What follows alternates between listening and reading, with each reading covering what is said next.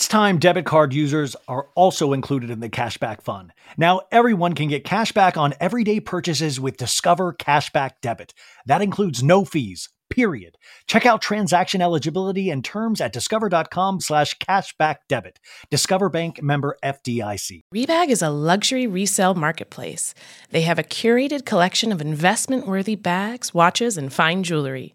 Each piece is carefully vetted and verified by experts. You can buy and sell finds from the world's top brands, including Hermès, Chanel, and Cartier. Head to Rebag.com to get 10% off your first purchase with code REBAG10. That's Rebag.com to get 10% off your first purchase with code REBAG10.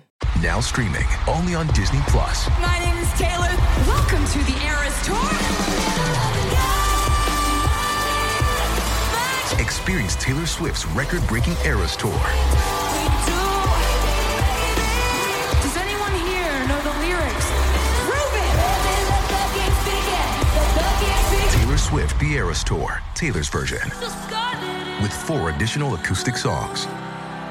Now streaming only on Disney+. Welcome to So Bad It's Good with Ryan Bailey, the podcast where we cover all the pop culture we love to hate, from the classic reality TV moments of the past and present to the latest Daily Mail headlines and everything in between. We'll dive into all the infamous and notorious messes you can't stop watching. I'm looking at you, Jax Taylor. I'm your host, Ryan Bailey.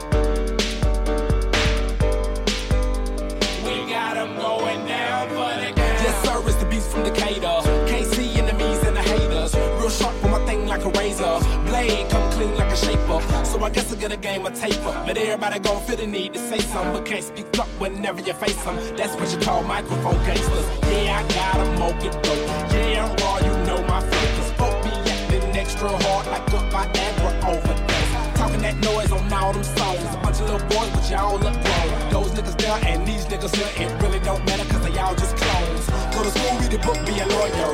Hell yeah, man, I'm all for the cause. And they ain't tryna get involved with the lawsuit, but a nigga will get caught with the most merge. And that just ain't a threat on its own. Don't get it wrong, we're protecting my own. Cause niggas that slip, they don't last long. We got them going down for the count. Looking at the ground. That's why we got haters. That's why we got haters. Haters everywhere we go. Haters everywhere we go. Haters everywhere we go. Where we go. Haters going down for the count. Looking at the ground. I think you're a hater. I think you're a hater. Haters everywhere we go. Haters everywhere we go. Haters everywhere we go. Where we go. Haters going down for the count.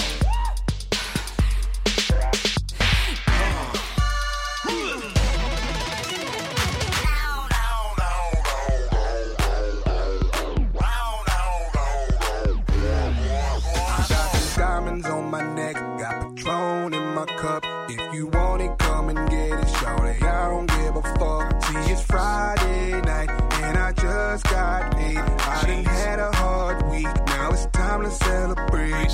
Shake, shake that ass, rock, rock the hips. Shake, shake that ass, feel, feel. Shake, shake that ass, rock, rock the hips. Shake, shake that ass, feel, feel, feel, feel. In the middle of our street. Feel, feel.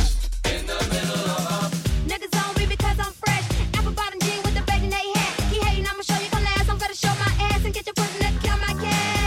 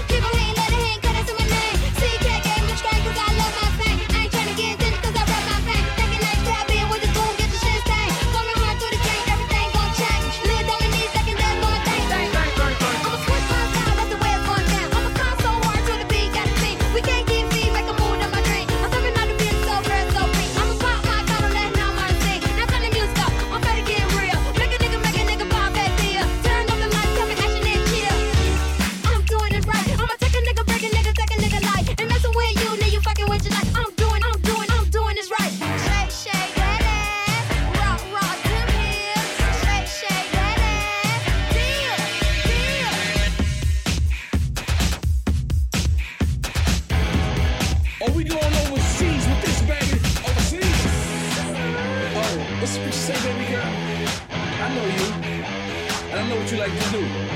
See, all I do, drink my brew, get high too. I get high too. Yes, I like what you like. Good lesbian, don't call her dyke. She just bounce, she come over, Neptune sound. She ain't sober, she won't roll up. Keep your poser, chip on the shoulder.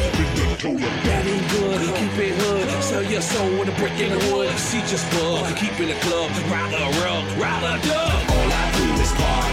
Ha, ha, ha, ha. All I do is party. Ha, ha, ha, ha. So bounce low, bounce low, bounce high, bounce high. All I do is party. Ha, ha, ha, ha. Bounce low, bounce high, bounce low, bounce high.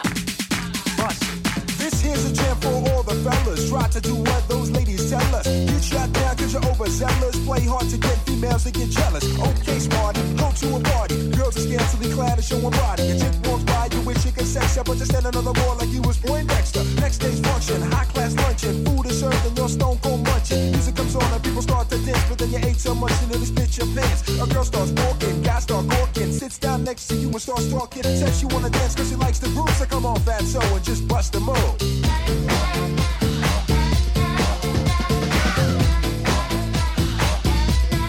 Bust the move.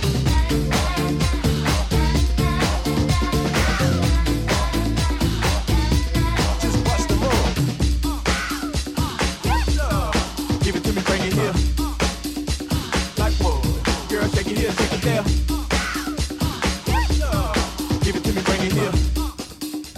Like what? You make me wanna say, oh, oh, oh, oh, oh, oh, oh, oh, oh, oh, oh, oh, oh, oh, oh, oh, my God. Okay. Okay. What's up? Yeah. Okay. What's up? Yeah. Okay. What's up? Yeah. Okay. What's up?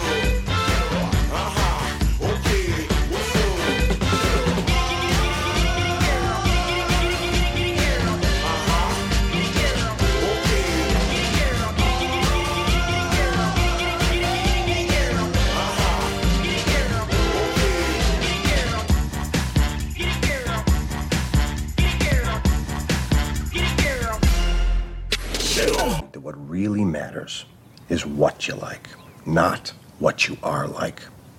Books, records, films, these things matter. Call me shallow. It's the truth. You guys, welcome to an all-new So Bad It's Good with Ryan Bailey. This is Ryan. This is your Tuesday episode.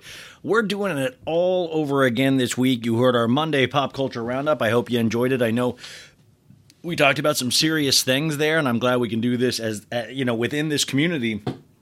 I appreciated all the messages I got regarding that, so thank you so much. And all right, let's get back into this today because we've got a great show for you. We got a lot of laughs. We got a lot of heartwarming things. We got a lot of goodness. I'm just gonna say that. If I'm going to talk about a couple things, then we're going to go to our guest, then we'll take a break, and then we'll go to a Southern Charm recap of the season premiere of Southern Charm. Bop-a-doo, bop-a-dee-ee-ee. It sounds better with the girl. Bop-a-doo, bop-a-dee-ee-ee. Or Erica Jane, if she did it. Bop-a-doo, bop-a-dee-ee-ee. Or Sutton does it. I'll say a bop-a-doo, bop-a-dee-ee-ee. My goodness. Let's do some quick hits on the news front before we get into, and by the way, you know what? You know who our guest is today? So there is this show I've been talking about on Netflix. I hope you guys have watched it. If you haven't, I need you to watch this because it's so good. It's called Love on the Spectrum. Now, there's been 2 seasons with the Australian version on Netflix, but this one is the American version. 6 episodes, not a huge commitment, but we have one of the cast members with us today, Kaelynn Partlow, who I loved everybody in this show, and I loved her. I loved speaking to her. I cannot wait for you guys to meet her, but we're going to do that in a second. I'm just going to do some news stories, talk about a few things first. We'll get to her, and like I said, then bop-a-doo, bop-a-dee-ee-ee. How are you guys? I hope you're good. I hope you're hanging in there. Man, It was, as Rob Thomas likes to say, from the song Smooth, it's a hot one in Los Angeles today. It was hot, hot, hot. I tried to go hiking, and I was like, oh my God. Like, it's sad when you get to an age where you're like, ooh, this could be dangerous for me. When you are in your 20s, you're like, who cares if I pass out due to heat because I'm so strong and buff on a hike? That's fine. My body's going to be fine. But then as you get older, you're like, wait a sec. Maybe you start hearing your mother's voice in your head like Luke Skywalker used to hear Obi-Wan Kenobi. You know, it would be like, Ryan, drink some water, please. I'm worried about you. I hear this mom voice. It's not even my own mom. No, it's whatever. It was like just a different mom. It's just a mom voice. And so I didn't even make it the full way. Not because I was like, it was just so hot that I started getting paranoid on a hike. You guys, what's going on, man? I want to say thank you to everybody that has joined the Patreon in the last day. Oh my gosh, man, I recapped the first episode of Ultimate Girls Trip Season 2, and I had a blast doing it. We're going to be recapping the entire season over there. It will be a Patreon exclusive, but it was hello to all the new baddies out there. I mean, it was cool. We got a bunch of signups, and that was really, really exciting. So it says that you, I think, wanted to hear that, or you guys feel super bad for me. Either way, it's very, very exciting. Also, thank you to anybody that signed up for the YouTube channel. It's great. You'll be able to see this interview today on there. You'll be able to see the Southern Charm recap on there. And you can see Sophie. I do this thing called the Bailey Mail, which is like a 13-minute kind of pop culture news thing that you need for the week. If you haven't checked it out, check it out. I swear to God, it's I think the YouTube is here to stay. So get with it, you guys. I do want to make another recommendation, not just Love on the Spectrum. Now, Love on the Spectrum feeds my heart and soul. It shows that these shows can do more than just show people lying, cheating, and stealing like The Housewives or Jax Taylor on Vanderpump Rules. Okay, but I was introduced to, and you guys probably already know about this, but I heard about it, but I never got into it. It's called Love Island. Love Island, you guys, is exactly the conceit of the show. Let me explain. Is that there is let me try to really explain this well. There's an island, and there's love on that island. Boom! That is the whole show. No, so it's a British show, you guys. It started a couple weeks ago. America got the first episode, I think, last week, and they air a different episode every day, 6 days a week. And it's on Hulu. And you can catch up. Like, at first, it's one of those things, it's a slow burn. Like, by the third episode, I started getting into it, and you're like, Ryan, I don't have the time for that. Well, guess what? I don't either, but I put my heart and soul into this. So I was watching Love Island. I'm just using that angry voice because I might be angry at myself for watching all of, like, 6 episodes yesterday. Anyways. So the show just takes people, a bunch of, like, young British, they're all from different areas. They all got these big accents like PK, which I can't do accents well, and there's a narrator that has a funny voice. He's like, "Hey, Davide, how you doing? I'm Davide." Like, there's a character named Davide on this. He's like, it's just funny. Like, it's the same BS we see with The Bachelor, but it's a little more like sexy, but you get to hear the British words like snogging. And what is it? Not fracking, but it's, what is it? Well, they always go, do you know what I mean? Do you know what I mean? Do you know what I mean? Do you know what I mean? Like, they always say, do you know what I mean? That's a big one I keep noticing. And then, what was the other? Like, there's all these words, and I'm like, wow, grafting. Yeah, go graft. I want to be on the graft. I want to crack. Cracking. Cracking, I think, means flirting, and grafting means, like, trying to hook up with something. Yeah, you're gonna graft. Yeah. Listen, guys, I've only watched like 6 episodes, but there's like 50 episodes. It airs throughout the entire summer. And the thing is, like, you try to make these couples. They have these couples, and then you can uncouple and go to another person. You try to win over another girl or a guy. And there's these games and stuff like that. It truly is wild. I think it's like I was like a kid in a candy store. Like, it was just so – it kind of reminds me of Big Brother, and I never fully got into that. But it's a daily commitment. I don't know. Do you guys watch Love Island? Am I like the only... They have a US version, I guess, that just started a couple seasons ago, but I guess that one is not good. But the UK version was great. And it was like, I was like, wow, you look at me watching something foreign. I was like, I felt very... It's like, look at, I'm very collegiate. I'm watching foreign television. This is very amazing. So I do recommend that if you want to go on that journey with me. Also, Real Housewives of Atlanta last night. What are we thinking, you guys? Listen, this Drop It with Drew. This continues to be a plot line on Real Housewives of Atlanta. And listen, I love to drop it. I said yesterday I want to drop it with Drew. Now, my roommate Megan, she is in Chicago right now, and she said she went and even checked out one of the locations to like where they said they're doing a Drop It with Drew, because she says these weight loss programs are everywhere, and she drove by and she said there's no signage at this one place, and she says they basically take over a Pilates studio for 45 minutes at 5 a.m. 3 times a week, but you wouldn't know it, supposedly, according to the website. And she goes, Chicago, her name doesn't seem to be attached at all. It's just called Garza Fitness. So maybe Drop It with Garza? I don't know. Drop It with Garza. So we found out a little bit more on last night's episode that this wasn't really even Drew Sidora's initial idea. She has a partner that had been doing this for years, and now Drew is the face of Drop It with Drew. Oh my God, can you imagine if it was called Drop It with Drew even before Drew got involved? Yeah, she's like, wow, this is Kismet. Your name's Drew. You can help me with this. It's ridiculous. Listen, Atlanta,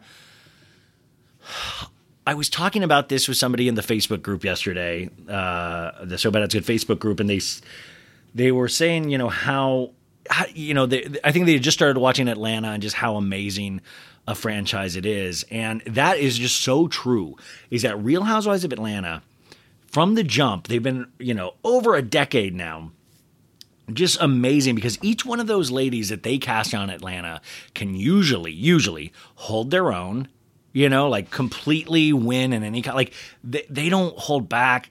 But just the witticism in which they speak, like it's just, each one of these women are like orators in a way where they can read you, and they can, Potomac to a degree as well. And Potomac's almost like a shiny new object, even though it's already been around for 6 seasons, but it's way, it's still way new, more new than Real Housewives of Atlanta.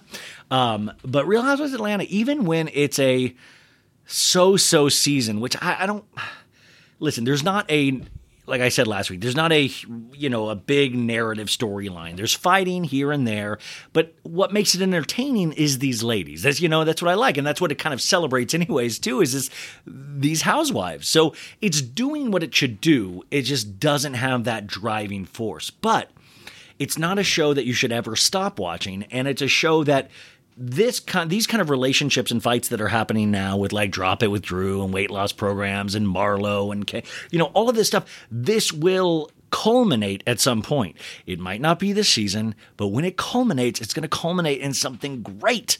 I truly believe that. But at the same time, it's still so much more watchable than Real Housewives of Dallas was at moments. Like on a bad day, Atlanta is still better than most housewives, period. It just is. That's just a fact. And you can love that sentiment or hate it, but it really truly is the fact, because those ladies just really bring something that I think a lot of the other ladies just from other franchises find it very difficult to do.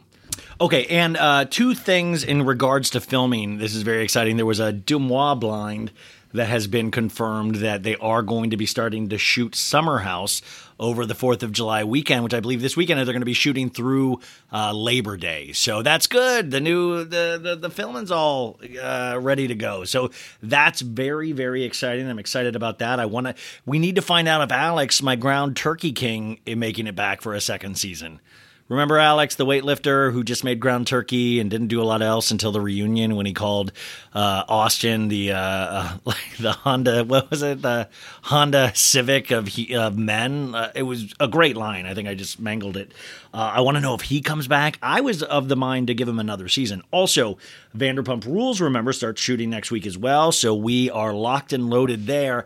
Also, guess what started filming today, you guys? If you are Succession fans, the HBO Max show, 4th season started filming today, and I never have been happier about something in my life.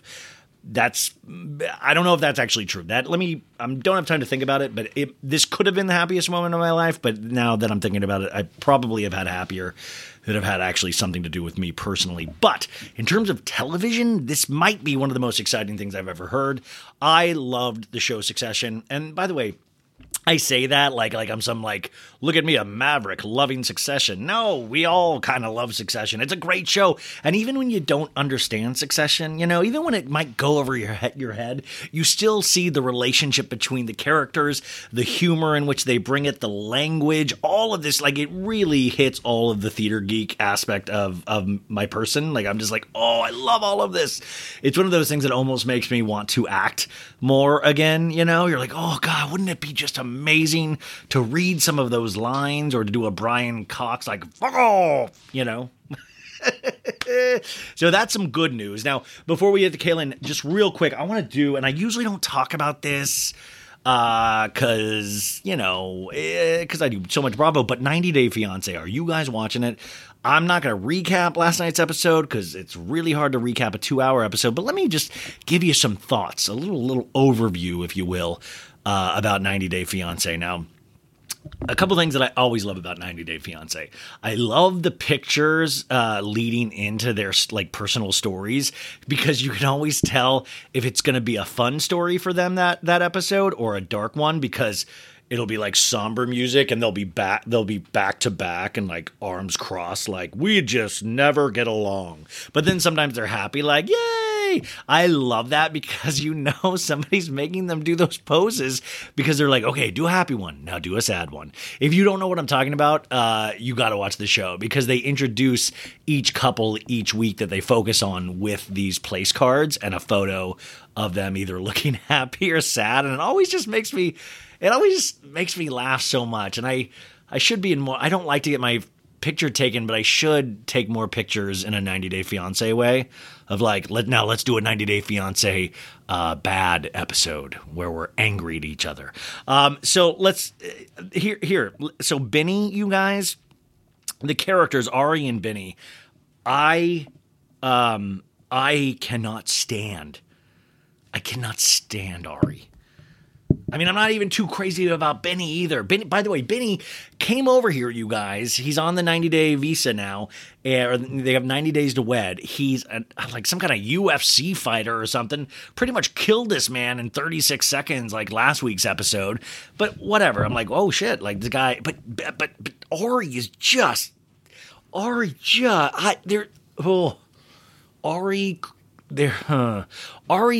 there's something way off. You guys know what there's something the whole, by the way, when I say that the whole 90 Day Fiancé show is way off. By the way, Kaelynn, our guest today, watches TLC a lot. I was no way. But this Ari girl, this isn't even her first marriage. She was married to this other dude, Leandro. And Leandro, he was in last season, he came and visited, but then now he visits them in America because Leandro is still considered a part of her family. But it's weird because Benny obviously is really uncomfortable around him. The whole thing is just so weird. And I was I think I was an hour and 45 minutes into watching this yesterday, and I was wait, TV's supposed to make you feel good, isn't it? Ugh. I feel completely grossed out and disgusted. I feel so grossed out and disgusted, which, by the way, Love on the Spectrum makes you feel really good inside. That's another selling point. So Ari and Benny, I just want them off. I just need them done because it pains me to think about their relationship, and it also gets me really sad because I'm this can't be real, yet I know it is real. I mean, I saw in some Facebook group the other day, she had a yard sale of their apartment shit because she wanted to make some of her own money since people were saying she lived off her parents. And I was oh no, I don't want to know about this. You've got a kid. Oh no, I don't want to know that you're having a yard sale. She's you can come meet me and Benny. And I was oh my God. I don't even know if I'd want to meet you away from a yard sale, let alone your own yard sale. I think I would just hand you over cash. Now, I feel that way about them, and it's pretty intense, right? But let me kick it up let's do an episode of Hot Ones. Let me kick it up a heat notch here for you, because we got Kobe and Emily. Now, Kobe, I'm not good with pronunciations. You think Ari and Benny made me mad? Kobe and Emily, I am livid at each week. I yell at the screen. And listen, like I said, it's not like Kobe's like the best dude in the world, but like you guys, so they got 90 days to wed too. So this girl goes out and buys her own wedding ring and doesn't tell her fiancé Kobe, who's living with their family. Like, they're all living with the Emily's family, you guys. And so she goes out and buys this ring, but Kobe even took her dad and her sister to a ring store and got her a ring, $1,000 ring. And I think they were all surprised, because I don't think he had that kind of money at all, but he wanted to do it. It was really important for him to do it. So then they go to this sushi restaurant, and they're in a really small town. So I was like, oh, is that a smart idea, the sushi restaurant? But whatever, that's not even the point. I was like, oh, is cream cheese on everything? But you know what I'm saying? It doesn't matter. So then this is the romantic gesture. So this lady, the waitress, brings over 2 glasses of champagne, you guys. And I'm like, he put the ring in the champagne, didn't he? He did, didn't he? Because the lady's like, we're offering you some complimentary champagne tonight. And Emily's like, see, Kobe, you go with me, you get free perks. And I'm like, that is just absolutely not true so far, Emily. And the ring was in the champagne glass. And I was scared, because I was like, oh no, is that going to affect the silver plating or whatever this material the ring's made out of? And she's like, oh my God. And she, it's like, she's like blown away. I was like, really sweet moment, actually, really nice moment. And then she's like, talking, and she's like, oh, now I feel bad. I feel bad because I bought myself a wedding ring because I didn't think Kobe could afford one, which is fine, but she never communicated that with Kobe. So I'm like, okay, no harm, no foul. You take the ring back. Kobe never has to know. Kobe, I just think Emily's like just a selfish mess half the time. And if you guys disagree with me, just remember, I'm always right. Okay, so then, though, they're back with the family. Everybody's like happy, like, oh, like, she's really happy. And then she goes, you can see her thinking, you can see it go through her nutty little mind. And she goes to her backpack or whatever thing. She goes, I need to tell you something.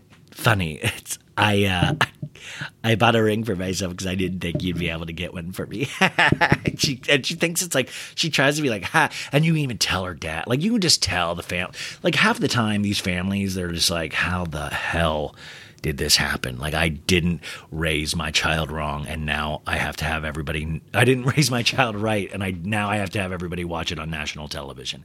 It's like one of those things where, like, you can see the gears turning in the dad's mind of like, oh no, I thought she'd turn around at some point, and she's just she's a bigger mess than when she was a kid. And so he goes, what are you talking? Like, are you kidding me? You didn't even tell me? He's like, no, it's fine. Like, no, I'm just so happy. It's like, there was no, and he got really hurt, and he said, I have to go to bed early now. He said, I'm going to go to bed. He was very hurt, you guys. And she knew he would be hurt. She knew this meant a lot to him. So I don't know, like, is this one of the things where the producers are like, made her do it? Like, I don't know. But at the same time, it kind of seems like that's in her DNA to like hurt people for sport. It was so disturbing, you guys. I really, really didn't like it. You think that's bad, though? Let's get to the next couple. We got this Bilal. Okay, so sorry. Thaisa and Patrick. And sorry. I'm getting the names. Okay, yeah, Thaisa and Patrick. Patrick, you guys, is a bodybuilder that was on like the bodybuilding circuit, but then got busted for taking like human growth hormone and stuff. And Thaisa is this girl he brought over, and he wants to marry her, but they're living with his creepy brother. The brother even, the brother's super creepy. Like, I can't even imagine, like, just like one of those. And you could tell she's like, do we have to live with your brother in the next house? I'm like, it's so ridiculous. Like, we all know that this brother is creepy, yet the brother, Patrick can't see it. He's like, you know what? That's my brother. Like, okay, it's your blood relative, but he's so creepy to her that, like, I would never trust him to be alone with her. And it just, like, Patrick is a doofball. Like, I think human growth hormone takes a little piece away of your brain each time you do it. So, But then Patrick gets bummed out because he takes her to Vegas, which, by the way, big romantic vacation in Vegas. And Patrick's other brother is there. And Taissa lets it slip that she has not told her dad that they're engaged to be married. And so this comes out at some like little shitty brewery in Vegas, which also it's like, you're in Vegas, man. Like, why don't you take her to a nice buffet or something? You're like at a brewery off the strip. Really just like, all the 90 Day Fiancé should just be called Why. Like the whole time I'm like, why does this exist? Why? Like I get so like, I'm like, what? Why? I'm aghast the whole time. And like if I've eaten something bad, like then it just my stomach on top of me being aghast, I just feel ill for 2 hours. So anyways, so then Patrick's all butthurt. He's like, why don't you tell your dad? And she keeps saying, because my dad's jealous, which is like I think the wording is wrong. I don't think she means jealous, because jealous, usually means like for exes and stuff like that, But she's like, my dad loved me a lot. I think she is using the wrong word here.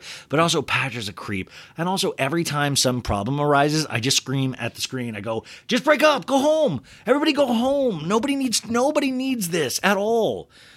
And there's like 3 other couples I'm not going to even get to because it's like you got Jabri and Miona.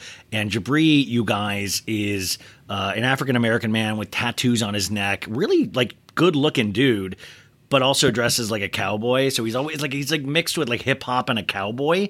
And his parents are not like really cool. His grandmother's this cool, like artsy lesbian lady that I love, but they're Jabri and Miona, it's like, it seems fake to me because they applied for the K-1 visa, yet everybody's saying like, don't do it. I can't read Miona. Like Miona has zero reaction, but she's one of those Julia Fox eye makeup people where she's like painting in swoop, like the Nike swoop on each of her eyes.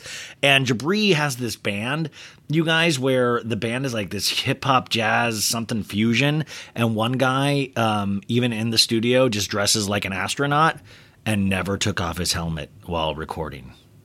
This isn't even in concert, you guys. One of his bandmates wears an astronaut's outfit, and it's really upsetting to me. You also have Bilal and Shaida. Bilal, you guys, is a horrible person. Really, really horrible. Brings this lady over. And then I talked about this like briefly on the show like a month or so ago because she came over and he put her in like a shitty apartment and acted like that was his place. And she's like, you never told me about this. Like, but she wasn't mad. She was just like, okay. But you imagine coming all that way from overseas and being so scared to start your new life. And then, he tries to pull this prank to see if she's there for the right reasons. And so then he goes, he takes her to the nice place the next day. And she's like, oh my gosh. But then he's so controlling, you guys. It's just not a good situation. But I'm telling you, I get headaches from this whole show. Anyways, hope you enjoyed me talking about it. Oh my goodness. Anyways, hope you enjoyed me talking about it. That was a little 90 Day Fiancé. Okay, so let's get to our guest today, which I am so excited. I was just really, really thrilled to be able to interview her, and I cannot say enough about Netflix's Love on the Spectrum. I think it is a show, especially that we need now, where it makes you feel good to be a human, where it makes you like, okay, like this, I don't know, it reminds you what it's like to search for love in a way. And sometimes it's beautiful and sometimes it's really hard. And sometimes, I mean, there's so many emotions wrapped up in it, but it'll make you smile. It'll make you cry. And we all know somebody that is on the spectrum. I know a lot of my listeners, their children are on the spectrum. I know people that are on the spectrum. It is very, very common. But in the last 30 years, incredible advancements have been made. But that's why they call it a spectrum, right? But more importantly than that, do you remember like going on dates? Even now, do you remember the anticipation or the fear of a first kiss? Any of this stuff? Like this show just reminds you of what we put ourselves through sometimes in search of love. And like I said, sometimes it works out and sometimes it doesn't. But the search and the journey of all of these characters, I find extremely all the emotions. I feel all the emotions. Now, Kaelynn, who you're going to meet today, Kaelynn Partlow, she just also makes me laugh. I think she has such a great sense of humor. You'll find out that she has she's younger than me, so she has better taste in music.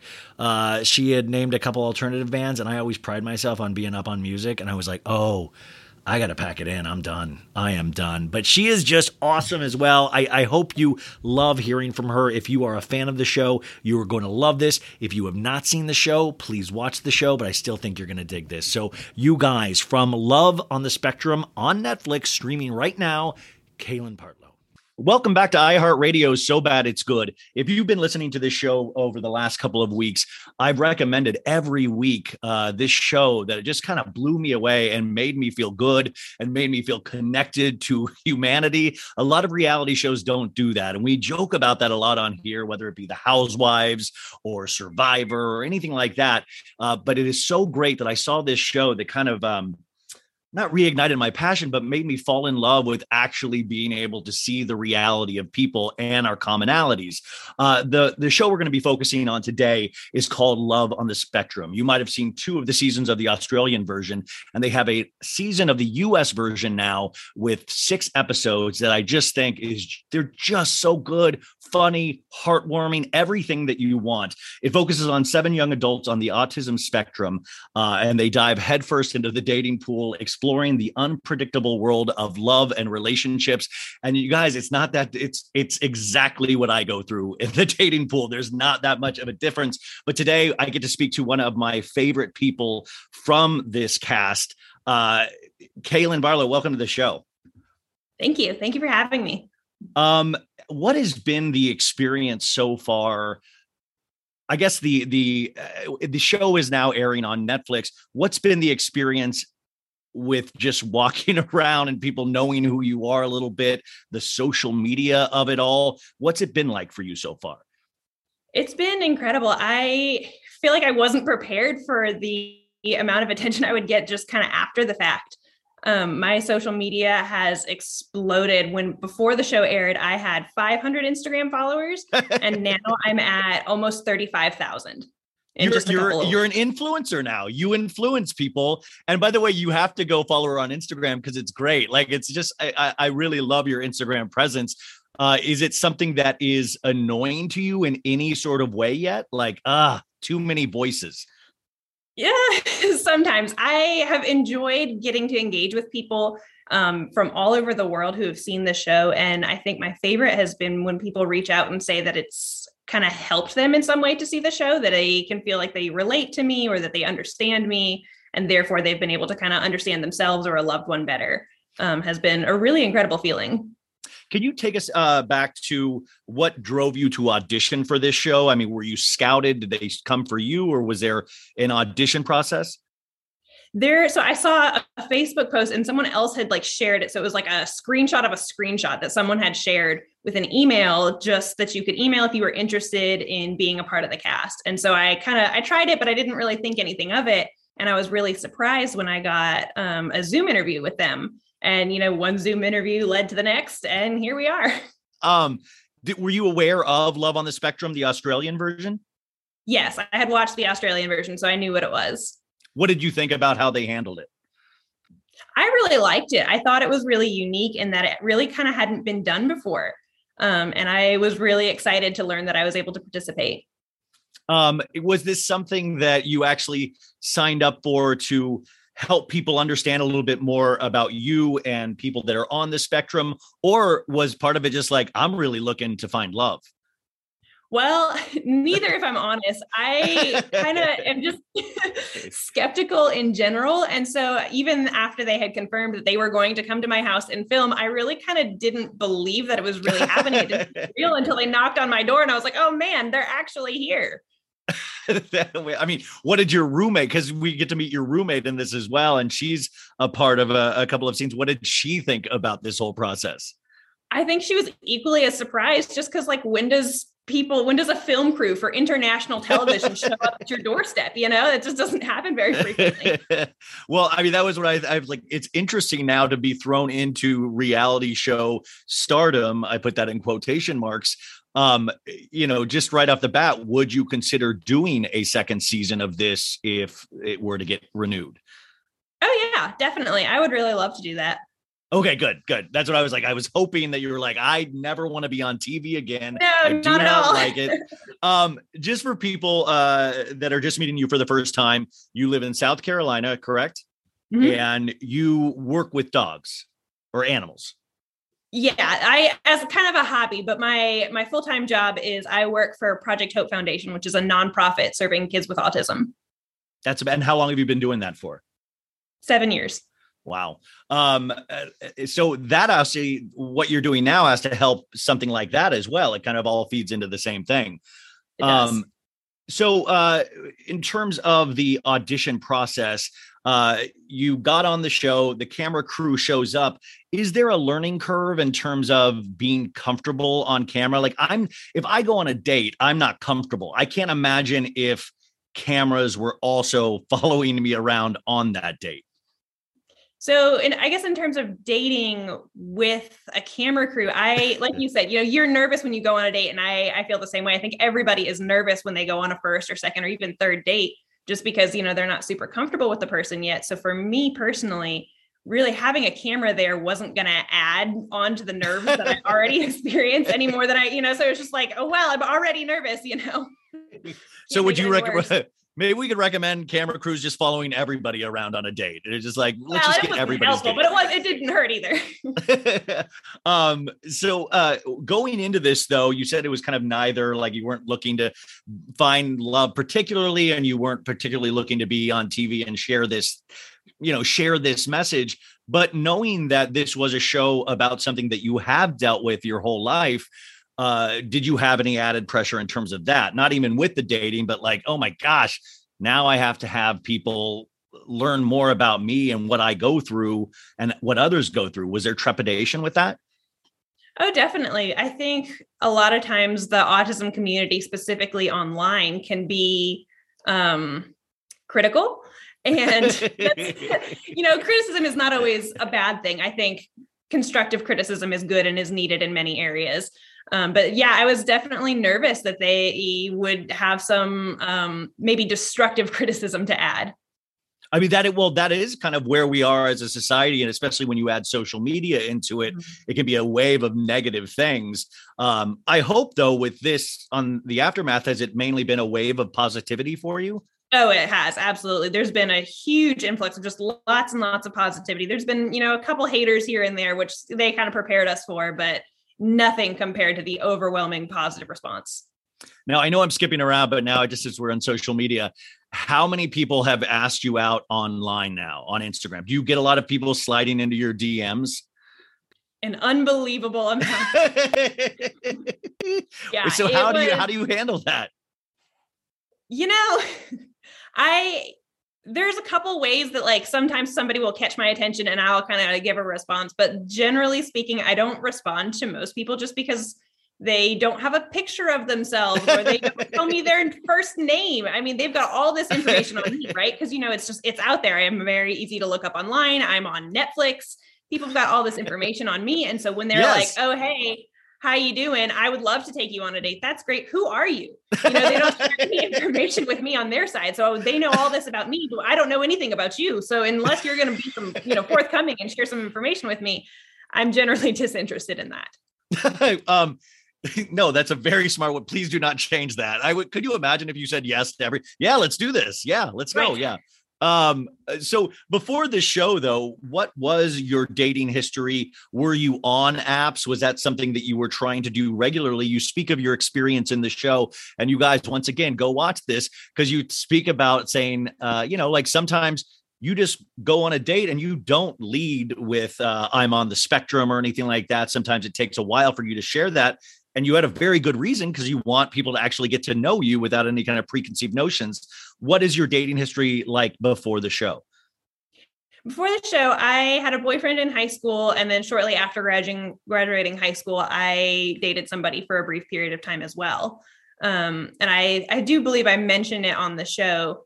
The boyfriend that I had shortly after graduating, he ended up breaking things off because he wanted to have children and move to a big city and do all these things. And he said that wasn't compatible with me being on the spectrum, which was funny because he was blind. I'm sorry to laugh, but I mean, that is, I mean, how do you breaking not up laugh? with me for being too disabled, but he can't drive a car because he's blind. That is one of the darkest laughs I've had in a long time when I heard that on the show. But a lot of people, including myself, I've gotten, I think, jaded with love or dating or relationships. Is that the same for you and how you view things of like, oh my God, it's like going up a hill each time to try to meet somebody. What did you think about dating even before the show? I kind of think it's like when the time is right, it'll just happen. But you're like my mom. Geez, I mean, you kind of gotta like, take steps and action towards doing that. You can't just wait for the universe to drop the opportunity in your lap. You do have to kind of take steps to get there. And yes, my experience has been those steps have been incredibly painful. I have one of my comedian friends. She always laughs, and I think you do too, about the photos on these dating profiles. There's always one with a fish. Guys are really proud of like their fish or their hunting. What are the other things that make you laugh when you go out on one of these apps, or kind of commonalities with all these guys? A lot of times their bios will be very short. And my least favorite bio is, if you have questions, just ask. Which, like, you've got to give me a reason to ask. I don't mind asking a question, but you've got to entice me a little bit, It is very interesting. It seems like men, but men specifically really don't know. I mean, we don't know how to express any emotions, and we want things to get pulled out of us, which is just so weird for somebody that doesn't know you. How would you expect that? Right. I wouldn't even know what to ask you because you've given me no information. Exactly. So are you still living with your roommate? Yes. Is she enjoying the stardom that you have now achieved? Is she, have you guys gotten noticed when you're out and about now? We have, yeah. I think the most noteworthy time when we got noticed, we were eating at a restaurant and a man recognized us. He's like, "Oh, are you those people from that show?" And we're like, "Yeah." And he was like, "Wow, that's so cool." And in the middle of his sentence, he drools, like not just like a little, but I mean like a lots of drool comes from his mouth and lands on the floor right next to our table. I don't even think he noticed. He walked away and there was a puddle of drool right there. He was very excited. That was really very amazing. Strange. So you speak about this too. And did you watch actually the American version after it was finished? Have you seen all 6 episodes? Yeah, of course. Did you, what was it like watching the other people involved in it, their journeys, because they're different than your journey? Was that, did you, what was your feeling watching their journeys? I really liked watching their journeys. I think I learned a lot from them. And it was interesting to hear their perspective, and they all have so much to offer. So I really enjoyed watching it. Yeah, no, it was interesting. That was what's so great. Like I told you guys earlier, they focus on multiple different people in this. So you get to, watch a lot of people's journeys through this. And it's, some of it's heartbreaking. Some of it really makes you laugh. Some of it's, but it's everything that we experience in our own lives too. So it kind of gave me this like life affirming, hopeful vibe from the whole show. What is the media in general, even before this show, what do they get wrong about being on the spectrum? And what was one of the reasons? Did that ever occur to you that this show could potentially not fall into that pitfall? Yeah. So I think the media a lot of times talks about autism as it relates to children. A lot of movies and TV shows focus on autistic people being portrayed as being male specifically and having exceptional abilities in academic spaces. And so I really admired Love on the Spectrum for challenging those stereotypes and showing the true diversity of people on the autism spectrum. Yeah, no. And you explained that a little bit in the, is that you are your strengths that are through this. It was your strength? Because like, I think you also said, but your weaknesses are you're messy a little bit, or what was your strengths and weaknesses you would consider being neurodivergent? Just in general? Yeah, just in general. Like, what have you noticed about yourself? Like, because we are, like you said, I grew up with that movie Rain Man, where he was doing all these complicated math problems and counting cards, and very different than anything that seems like in reality that I've experienced with people. What are your strengths? And you're like, well, and weaknesses, I can't really do this very well because of this. Strengths are, I think I have the ability to focus on whatever it is that my passion is, where I guess, well, let me re-say that. For strengths, I am able to focus on where my passion lies, and stay focused. I am very detail oriented. I'm very honest, hardworking, dedicated. But I guess for weaknesses, I think it comes down to relationships. So initiating and maintaining relationships is something that I've always struggled with. Yeah, I mean, same. Yeah, no, I mean, but do you, I mean, the other thing is like, if you are you're able to focus, and maybe relationships sometimes take a backseat, or it might be a weakness.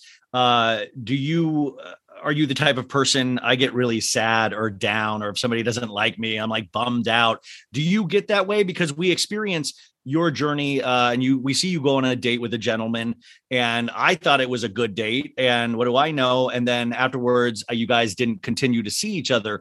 Do those things hurt you, or is it very cut and dry in your head of like, well, on to the next? No, I mean, I guess it takes me a little longer to get invested into somebody. So I wasn't really emotionally invested in him one way or another, which isn't to say that I didn't want it to work out, because I was hopeful and I was optimistic, but I wasn't particularly attached. So when it didn't work out, I wasn't, distraught or anything. You're way too level-headed, man. I'm like, what? This guy is crazy. Come on.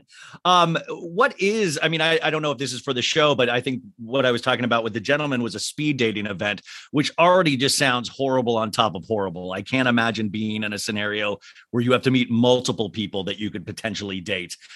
Is that something you would do again, speed dating? Oh, speed dating was fantastic. In terms of time, it was just so efficient, because if you think about it, the dating apps, the guys, they want you to ask them all the questions. They're not going to be forthcoming. So can you imagine how long that's going to take for me to get to know you, and B, decide if I'm even into any of that? Speed dating is so much more efficient. Okay, so you are on board with speed dating. Okay, that's good. Speed dating is still in play. That's great.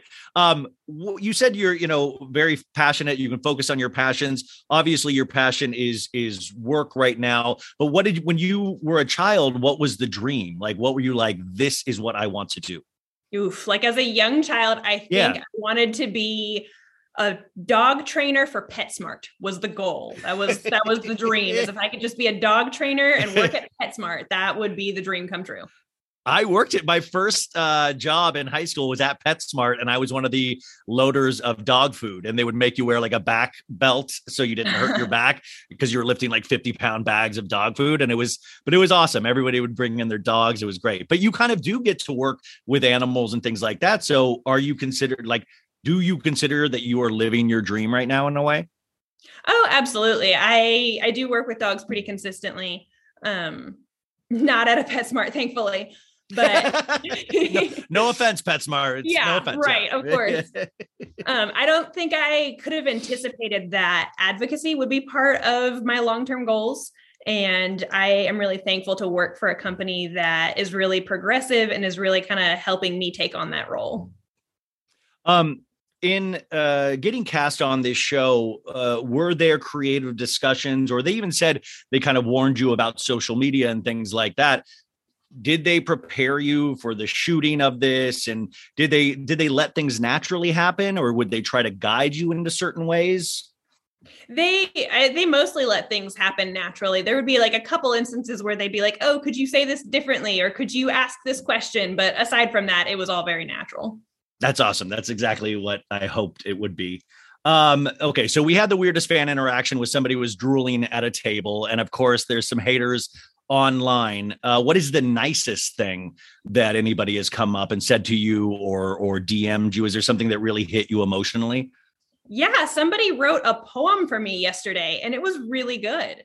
Like really good poem. Oh, really good. Wait, like a love poem, or just like a inspirational poem?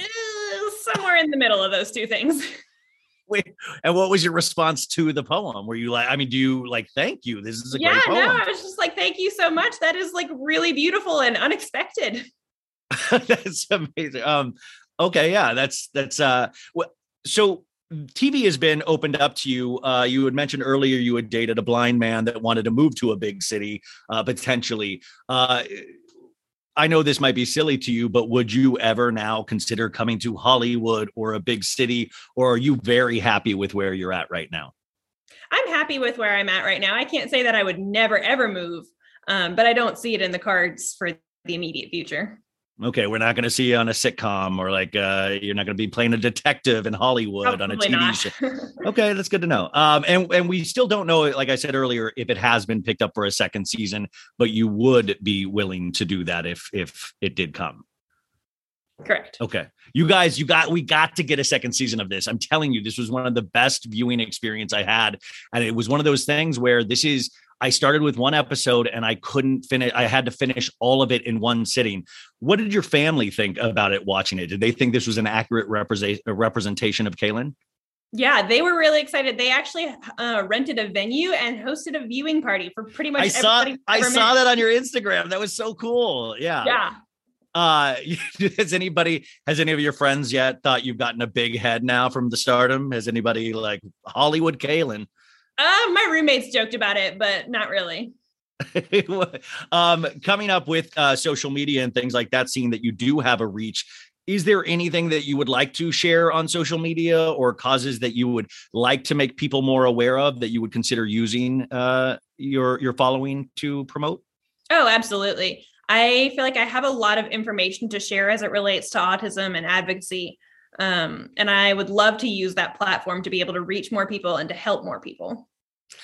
When were you aware, or when are you, I don't know the experience of being diagnosed with being on the spectrum, or at what age are you aware that maybe things are a little different than they are for other people?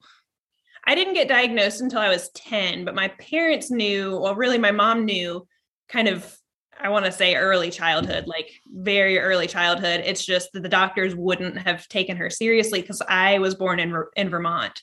And back then they kind of laughed at the prospect of a girl having autism. And especially because I was able to speak early and speak in sentences, they said, oh, well, there's no language delay. There's no way. Even if I was showing every single other symptom besides language delay, they just didn't see it. But I had kind of always felt different from everybody else my entire life. Was being diagnosed, was that almost a relief when you were like, oh, this is why I feel a little different than everybody else? I think for my parents, for my mom specifically, it was intimidating. Like, I think she knew that there was going to be something, but when they kind of came out with all of what it was, I think she was intimidated by it for sure. And I didn't find out until I was in high school. They didn't tell me until I was older. They didn't even tell you. Wow. No, they told me. Yeah, so we went to Orlando, Florida to do 5 days worth of testing. So I obviously had some questions. Wait, what did they tell you? We're going to Disney. This is Disneyland. Well. This is Disneyland. This isn't testing. Said, you're going to play with this nice lady. We're going to go to Disney. For 5 days. Well, so what is, I don't know if to go back there when they do tell you, what is that experience like? Do they take you out to dinner and go, we have to talk about something? Like, what is that experience like? We watched a movie, actually. I don't know if you've seen it, but it's a documentary. Well, it's not a documentary, but it's like whatever the version of a biography in a movie is of Temple Grandin. Yes. Yeah. Was it Drew Barrymore that played Temple, or who was the actor? I'm trying to... guys, it's Claire amazing Danes. Though. It's on Claire Danes. Yeah. On HBO. It was really great. So they made you watch that. Yeah. So we watched Temple Grandin. I watched it with my mom and she was like, yeah, so this is Temple Grandin. And actually you're a lot like her. And here's why. I was like, oh boy. And then she tried to hug you. Yeah. It's amazing. Do you remember, was there any kind of emotional response when they did tell you that? Or was like, oh, cool.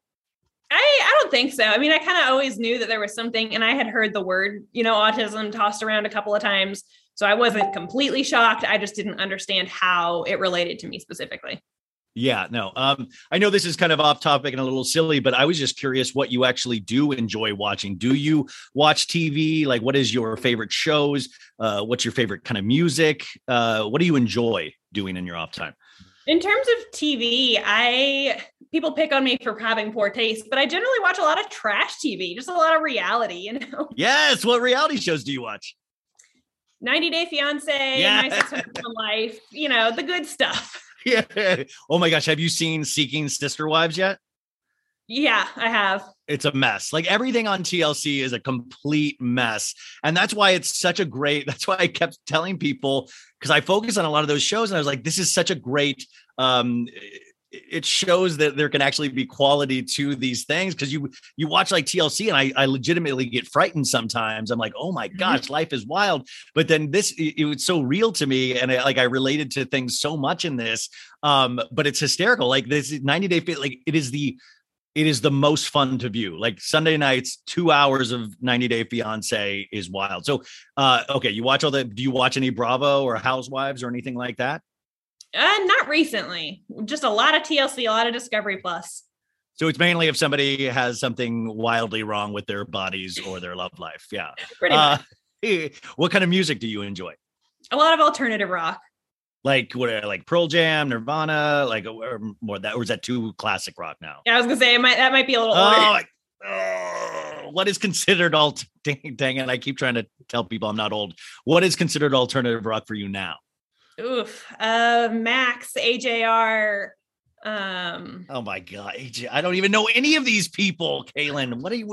This is wild. This is the weekend. I'm talking to you on a Friday. What are your weekend plans? Will there be any dates this weekend? What do you like to do on the weekends? You know, I was invited to a FaceTime date from a guy who lives a couple states away. Are you going to is this the person that did the poem? No, it is not. A different one. Are you going to do a FaceTime date? I am tentatively going to do a FaceTime date. Have you ever done a FaceTime date before? No, but much like speed dating, it seems kind of efficient. You don't have to drive. There's no commute. You can kind of figure out if you like each other pretty quick. Okay, so FaceTime date is potentially on the agenda. I don't know those things. FaceTime, like, what was I guess we still are in a pandemic in a way. Things have loosened up a little bit. For your experience, though, during the pandemic, what was that like for you in South Carolina over the last couple of years? And were you filming during the pandemic? We were. The crew was all wearing masks. Obviously, the people filming did not have to wear masks. But in South Carolina, it was tough because there was part of the population who did not believe that COVID was real and didn't exist and didn't wear a mask, and that was I would say most of it. And then there was the segment of the population who did believe that it was real and were wearing masks, and those people were not friends. Yeah, it seems like the state of our country right now. It's a lot of disagreement about everything. But personally, even before filming or whatever, what was the experience that you went through? For me, it was very isolating. I was able to do a podcast from my room the entire time. But for you, what was the experience like? And, with your job and things like that? Yeah, I mean, I think for everybody, the experience was isolating. In terms of work life, it was incredibly isolating just because we're considered a medical service. So it was really, really strict here in terms of protocol and procedure and isolating everybody from each other. They closed the playground. They wouldn't let the kids play on the playground because they didn't want the germs of the playground to spread. So it was very extreme. Wow. At the place you work, is it a place where, what is the main, just in terms of what do you guys do to help? Yeah, so we get kids and adults who are diagnosed on the autism spectrum. We provide therapy services, education services, employment services, and they focus on communication and social skills and advocacy skills, things that are really, really important for people. I have a lot of listeners that actually do have children on the spectrum. But for people that are even curious or think that, there's something a little different about their child, what do you recommend for parents that are curious and even for children? Pre-diagnosis or post-diagnosis? Both. So if I would recommend that if you suspect that there is something going on with your child, I would recommend to get that checked out as soon as possible, because early diagnosis is crucial in understanding and in acceptance and, accessing services and treatments that are available to them. And those services will be a lot more effective if they're provided at a younger age. Post-diagnosis, I would suggest finding a therapist in your area who is qualified to work with your child and will sit down and work with you on goals that are relevant to you and your family and your child, and work with them in a way that is socially acceptable. Has the blind guy now come back now that you're on TV? Has he come like, hey, I heard you're on TV now? Has he reached out at all? He has not said a word. Wow. Interesting. I'm curious if he's going to pop back up at some point. On the show itself, as we start winding down a little bit, did you have a favorite character besides yourself? Obviously, was there somebody that you were like, I really love where their journey is going? I really like Abby. She was really into The Lion King. And as a young child, I also really loved The Lion King. So I think we would get along very well. Have you? Yeah, that's what I was going to like. Have you met all of your castmates? None of them. I've not met anybody in person. Have you, I'm sure you've had communications or DMs or family members, anything? No, not really. They said we could reach out to each other online, but that was about it, just because we live so far away. Would you be ever interested in meeting any of them in person? Oh yeah, I would love to meet them in person. Yeah, no, it's like, yeah. Abby was great. I love the wide-eyed, the enthusiasm, I mean, that's what I love is just people that she just loves the Lion King. She wants and I love how I don't know, this is great. Has this overall show affected your view of love in any sort of way, good or bad, or has it remained the same that you had before the show? I mean, I think there's a lot of variables to account for, but I would say I feel kind of the same way about it. Which is, if it happens, it happens. It's good. It's good. But you don't think it's do you think it's essential? Like a lot of my friends will say, if I don't find love, then I've failed. Like they almost take it as a personal thing. I don't think you have that viewpoint. Is that correct? Not yet, but maybe in a couple of years. Yeah, give it a couple of years. Yeah. Is there anything else that you would like my audience to know, or ways that we can kind of support the show or support you? Is there something that we need to be paying attention to, or that you would like us to pay attention to?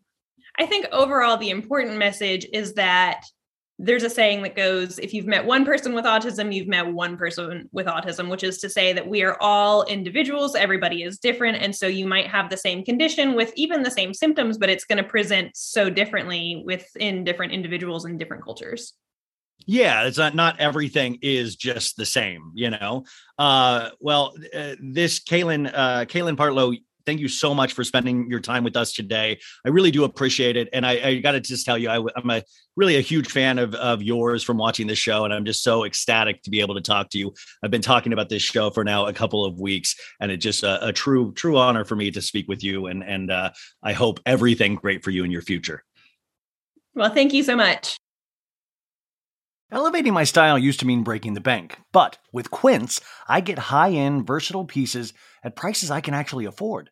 Now I can upgrade my style by snagging killer luxury essentials that sync with my vibe and my wallet.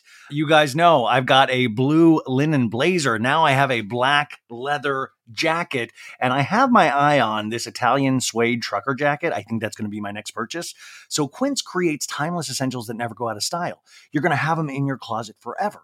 Quince has all the must-haves like Mongolian cashmere crew neck sweaters from $50, iconic 100% leather jackets, and versatile flow knit activewear. With all Quince items, everything is priced 50 to 80% less than similar brands. By partnering directly with top factories, Quince cuts out the cost of the middleman and passes that savings on to us. And Quince only works with factories that use safe, ethical, and responsible manufacturing practices, along with premium fabrics and finishes. How do you not love that? So indulge in affordable luxury. Go to quince.com/sobad for free shipping and 365-day returns on your order. That's QUINCE.com/sobad to get free shipping and 365-day returns. Quince.com/sobad. If you're a wine lover like me, I'm going to let you in on a little secret. I found the most personalized wine club that has amazing wines and exclusive perks. It's called First Leaf. As a First Leaf member, I get to discover new wines I'm guaranteed to enjoy. That's because First Leaf gets to know your unique preferences. To start, all you have to do is answer a few quick questions on their website about what flavors that I like, how often I drink wine, and if I prefer red, white, or rosé, or a combination. Now, based on my answers, First Leaf curated an amazing selection of wines just for me. And when I rate those wines, my wine selection gets even more tailored. You guys, I have to tell you, I got a free shipment with them, but I kept my membership going because I liked it so much. I swear to God, I got this great Sangiovese. I got a Malbec. I did get a rosé as well because I have a combination and I am loving it. Best of all, I get to choose when I want my box delivered and how often I get new assortments of wine. Being part of the First Leaf Wine Club also has its perks. As a member, I get access to their incredibly helpful wine concierge. Plus, I get member exclusive pricing on every order, so you can continue to order the ones that you love. So, join the club today with me and discover new wines you'll love with First Leaf. Go to tryfirstleaf.com/so-good to get your first box. That's tryfirstleaf.com/so-good. Tryfirstleaf.com/so-good. Okay, you guys, now is the part of the show that's my favorite. We get to celebrate the advertiser who has sponsored the show this week, and it is our friends at Rothy's. Now, Rothy's, I have the coolest, I'm going to say badass, pair of shoes that I've ever had in my life. In fact, I wore them at the Countess Luann show at the RHOA on Friday, and I got to tell you, I'm not even making this. I got 3 compliments on my shoes, and I'm a dude. Like, you know what I'm saying? I love Rothy's. This place is excellent, and I even passed a brick and mortar store on Melrose, like off of Melrose, and I was like, they advertise on the show. I got so excited. I saw a commercial from the other day. They're big time, you guys. So have you ever seen someone wearing a colorful pair of flats or shoes and thought, dang, those are cute, like a lot of people did to me on Friday night? They might have been Rothy's. Rothy's are the perfect shoes for commuting and traveling. Everyone notices them. They're known for their chic, pointed-toe flats, but that's just the beginning because they have tons of iconic head-turning designs in bright but sophisticated colors. Plus, Rothy's works great with every outfit. That is true. Even the shoe I have, like I said, I'm a dude. It actually works with so many different outfits that I've worn it with so far. You can wear them with yoga pants or dress them up for a night out. And they are insanely comfortable. They really, truly are. This is like a slipper. As soon as you take your first step, you think, I like taking steps. And Rothy's takes sustainability to the next level. This, I actually think, is extremely flippin' cool. All their products are knit with thread made from plastic water bottles. They have repurposed around 125 million water bottles so far. Also, have you ever tried to find plastic threads in a water bottle? I tried to do that today. It is nearly impossible. My personal experience, like I said, I got a free pair of shoes, I'll be honest, and they got sent to me. Well, first off, the experience on the website, super easy. There was a lot to choose from. In fact, I have 4 things on my wish list because they even have bags at Rothy's because I was like, would this kind of make me a lot happier of a person overall if I had this cool looking bag? I just think they look unique. They feel unique. The comfort level is next level, and you always want to feel like you're doing something that is good for the planet because we're not going to stop getting products, but we want to make sure that we don't leave as big of a footprint as we do. And Rothy's knows all about that and actually does something about that. So for women, though, I got to tell you, this is really where they excel. Their website has so many different looks and styles. And from people that I talk to about Rothy's, and I have, they say it is actually, in fact, Maritza used my product code the other day to get a pair of Rothy's. She wanted to treat herself. The washability on this is awesome too. I can throw these in the shoes and they in the old washer and they can be washed. My other shoes, I try to wash all my other shoes. They're all broken now because the Rothy's are the only things that survived. So anyways, your new favorite shoes are waiting. Discover the versatile styles you can wear absolutely anywhere and get $20 off your first purchase at rothys.com/so bad. That's ROTHYS.com/so bad for $20 off your first order. And like I always say with this, just go put that in the website. Doesn't mean you have to purchase something, but let them show that you listen to the pod and you're there. Maybe if you're there, get something. You get $20 off. You know what I'm saying? The early 2000s was a breeding ground for bad reality competition series. From shows like Kid Nation, CBS' weird Lord of the Flies style social experiment that took 40 kids to live by themselves in a ghost town, to The Swan, a horrifying concept where women spent months undergoing a physical transformation and then were made to compete in a beauty pageant. On each episode of Wondery's podcast, The Big Flop, comedians join host Misha Brown to chronicle one of the biggest pop culture fails of all time and try to answer the age-old question, who thought this was a good idea? Recently, The Big Flop looked at The Swan, a competition show between women who were hoping to transform their physical appearance. The problem? The women were isolated for weeks, berated, operated on, and then were ranked by a panel of judges. Unsurprisingly, it all led to trauma for the contestants and terrible reviews. Follow The Big Flop on the Wondery app or wherever you get your podcasts. You can listen early and ad-free by joining Wondery Plus. He's got money. He's in magazines. He's got more honeys than any honeybee. He was lazy, just a regular Joe Blow.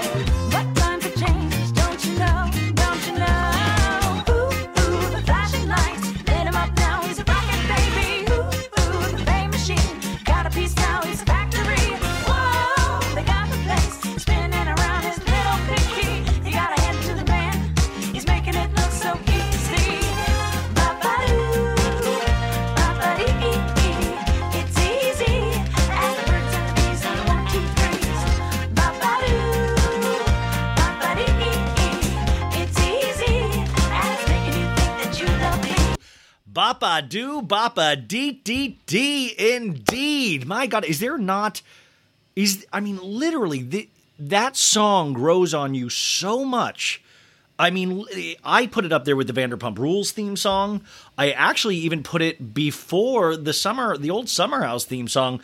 I think is a bop as well. But I think the Bapa Do Bapa Dee Dee Dee by Mia Sable. By the way, that's not what the song is called. Oh my God, you guys! My ring light just fell onto the. I hope that gets me huge YouTube views. Because this is going to be on YouTube as well, you guys. Okay, that was really exciting. I hope that really gets us a bump in YouTube viewers. Which, by the way, all you guys listening at home, go on over to the YouTube and see what just happened. A light almost fell on my head. Interesting. Anyways, Bapa Do Bapa Dee Dee Dee. It's an amazing jam, and it makes me really happy. And you can play that song on a loop. At first, it's going to be really annoying. Then it's going to get good. Then it's going to get annoying again, and you're going to annoy all the people that you're listening to it around. They'll be like, please stop listening to that. But eventually, they're all going to love it. So this is our premiere episode of Southern Charm recaps. We're going to do these babies every week. It's not going to be as intense as Beverly Hills, but I will say, dollars for donuts. This damn pod gives you more entertainment for the cost of just a shiny nickel. Please, like I always say, I'm the living embodiment of those dogs in the Sarah McLachlan commercial of like, for just 30 cents a day, you can leave Ryan. You can have Ryan have a nice life. So this will be the first one of those. Remember though, timestamps are key. If you did not want to hear Love on the Spectrum with Kaelynn, which how dare you? We just had Kaelynn on, you guys. You can use the timestamps to skip ahead. Like this show is a one-stop shop, man. I do want to show something to the YouTube audience as well, and for the podcast audience, just the listeners out there. I'll try to describe this. This is what I got at the Countess Luann show. I was talking about this on the pod on Monday. I got this 8x10 glossy for you guys not seeing on the YouTube. It's a beautiful white background, and the Countess has her head in her hands, and she's like in this kind of white shirt. It's a little sexy, but not not really cleavage, but you can see a little skin. And she's giving that come hither look. And it says, love Luann. And then, this is why I got it. She did 3 dollar signs. And I was like, this is like a money tree. And it's like right next to this tree right here. By the way, this is actually Luann in the bushes. Luann in the bushes. Hey, and by the way, this is affordable. This only set me back $80. No, this set me back $20. Now, you would say, oh, what was the experience like of getting Luann to sign this for you? I don't know, because she had all these at her merch booth and somebody else was running it. And I don't even know if this is actually her signature, because I even made a joke to the lady. I was like, I bet you sign these, because the dollar was a little smudgy. And I was like, oh, can you give me one that's not smudgy? Because it made it seem like it was just signed. And I was like, yeah, do you sign these? And she's like, no. But I was like, maybe, I could see the Countess being too busy, but why don't you sign them? You have a beautiful signature. So this is it. I think it's just nice because it looks like a headshot, like an actor's headshot, and it kind of doesn't look like a house. It looks like she's auditioning for something in a way. So really proud of that. That's going in my little office back here.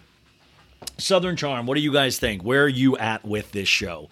I know a lot of people get frustrated with this sometimes because it's a boys' club. And they've tried to break it up at multiple times. Of course, we had Naomi, we had Ashley, we had all these people kind of leave the show that actually really had this great woman group for a while. And we lost a lot of those ladies. So now they're having to rebuild on Southern Charm in terms of oh my God, my dad just sent me this text, you guys. I'll share it. She goes, you remember Reagan, Sarah, and Charlie's daughter? She made Pride Week cupcakes. Check out the icing. And the icing's all like the rainbow flag and stuff. And it looks beautiful. But I also I think my dad still thinks I'm gay, maybe. I don't know. He's like, I wonder if he's like, I love these cupcakes, son. I'm going to I feel like he wants me to be not. I feel like he just wants it because he thinks he'll get Pride cupcakes. I'm like, Dad, I'm not gay and I'm not going to ever make you cupcakes. Perfect. Bill Bailey does it once again. So on Southern Charm, they used to have that really strong girl group, but they all left. So now we're left with, Catherine, of course, who, God love her. She's just a hot mess. But listen, it's sometimes not even her fault. We get reminded in this first episode that she came to us on this show as a 21-year-old girl. And now she is turning 30 years old. And you get it's one of those things that you don't realize how horrifying it is in the original moment when you're watching those early seasons of Southern Charm, because they're so entertaining. Because Southern Charm works the way a lot of reality shows work, is that it takes us behind the curtains or behind the scenes of a lifestyle that we do not know about. I don't know, first off, about being rich. I don't know about being from the South. There's all of this weird boys club crap that goes on in Charleston that we saw with Whitney and Thomas and all of those guys. I had no idea. So it's always fun to watch that. And you're not, once again, this was never aspirational for me where I was like, one day I hope I can be like Whitney and I hope I can be like Thomas. Hell no. No. But it was weird because Thomas was originally with Catherine, and here's a man that was 25 years older than Catherine. I mean, it was gross. I mean, it just what it was. And they had 2 kids together, and now Thomas is off the show. He was accused of a lot of different things. I mean, throughout his career. Remember, Thomas was in political office, and then I believe he had to go to jail for allegedly I don't even know. I think this has actually happened, so I don't need to say allegedly. But he got busted it was like a coke bust. They party hard in Charleston, you guys. And sometimes that's with that and Summer House and Vanderpump Rules, you always worry about the boys in the cast. The women usually can handle themselves a lot better than the men. But sometimes I was like, man, if I was ever, I thank God every day that I was never hot like Jax or Craig, because I was like, I probably would have died really quickly. I would have just done everything that was handed to me for free, What about you, Countess Luann? You guys, I'm looking at Countess's picture. If you're not on YouTube, you can't see it. Anyways, cute moment. So you had, I don't know. So the show premiered in March 3rd, 2014, you guys. And if I'm doing my math correctly, we're in 2022 right now. So if you carry the one, I think that's like 8 years. It's wild. I do want to remind you guys that Whitney is one of the producers on this show. And we talked about Whitney on Monday's episode. Whitney is 56 years old. Like, who would have thunk that? Like, he looks great for 56, but his mother, Patricia, is kind of the matriarch, and that's the character she has played, a very, very wealthy family. But he is one of the producers on this, which I always found very, very interesting. I do miss Cameron Eubanks. Remember, she left the show last season, and there was a really nasty rumor about her husband, and they had a child together that Catherine brought up in the season premiere of last year's season, that he had cheated on Cameron. And it started this whole thing, and it made Cameron rethink coming on this show.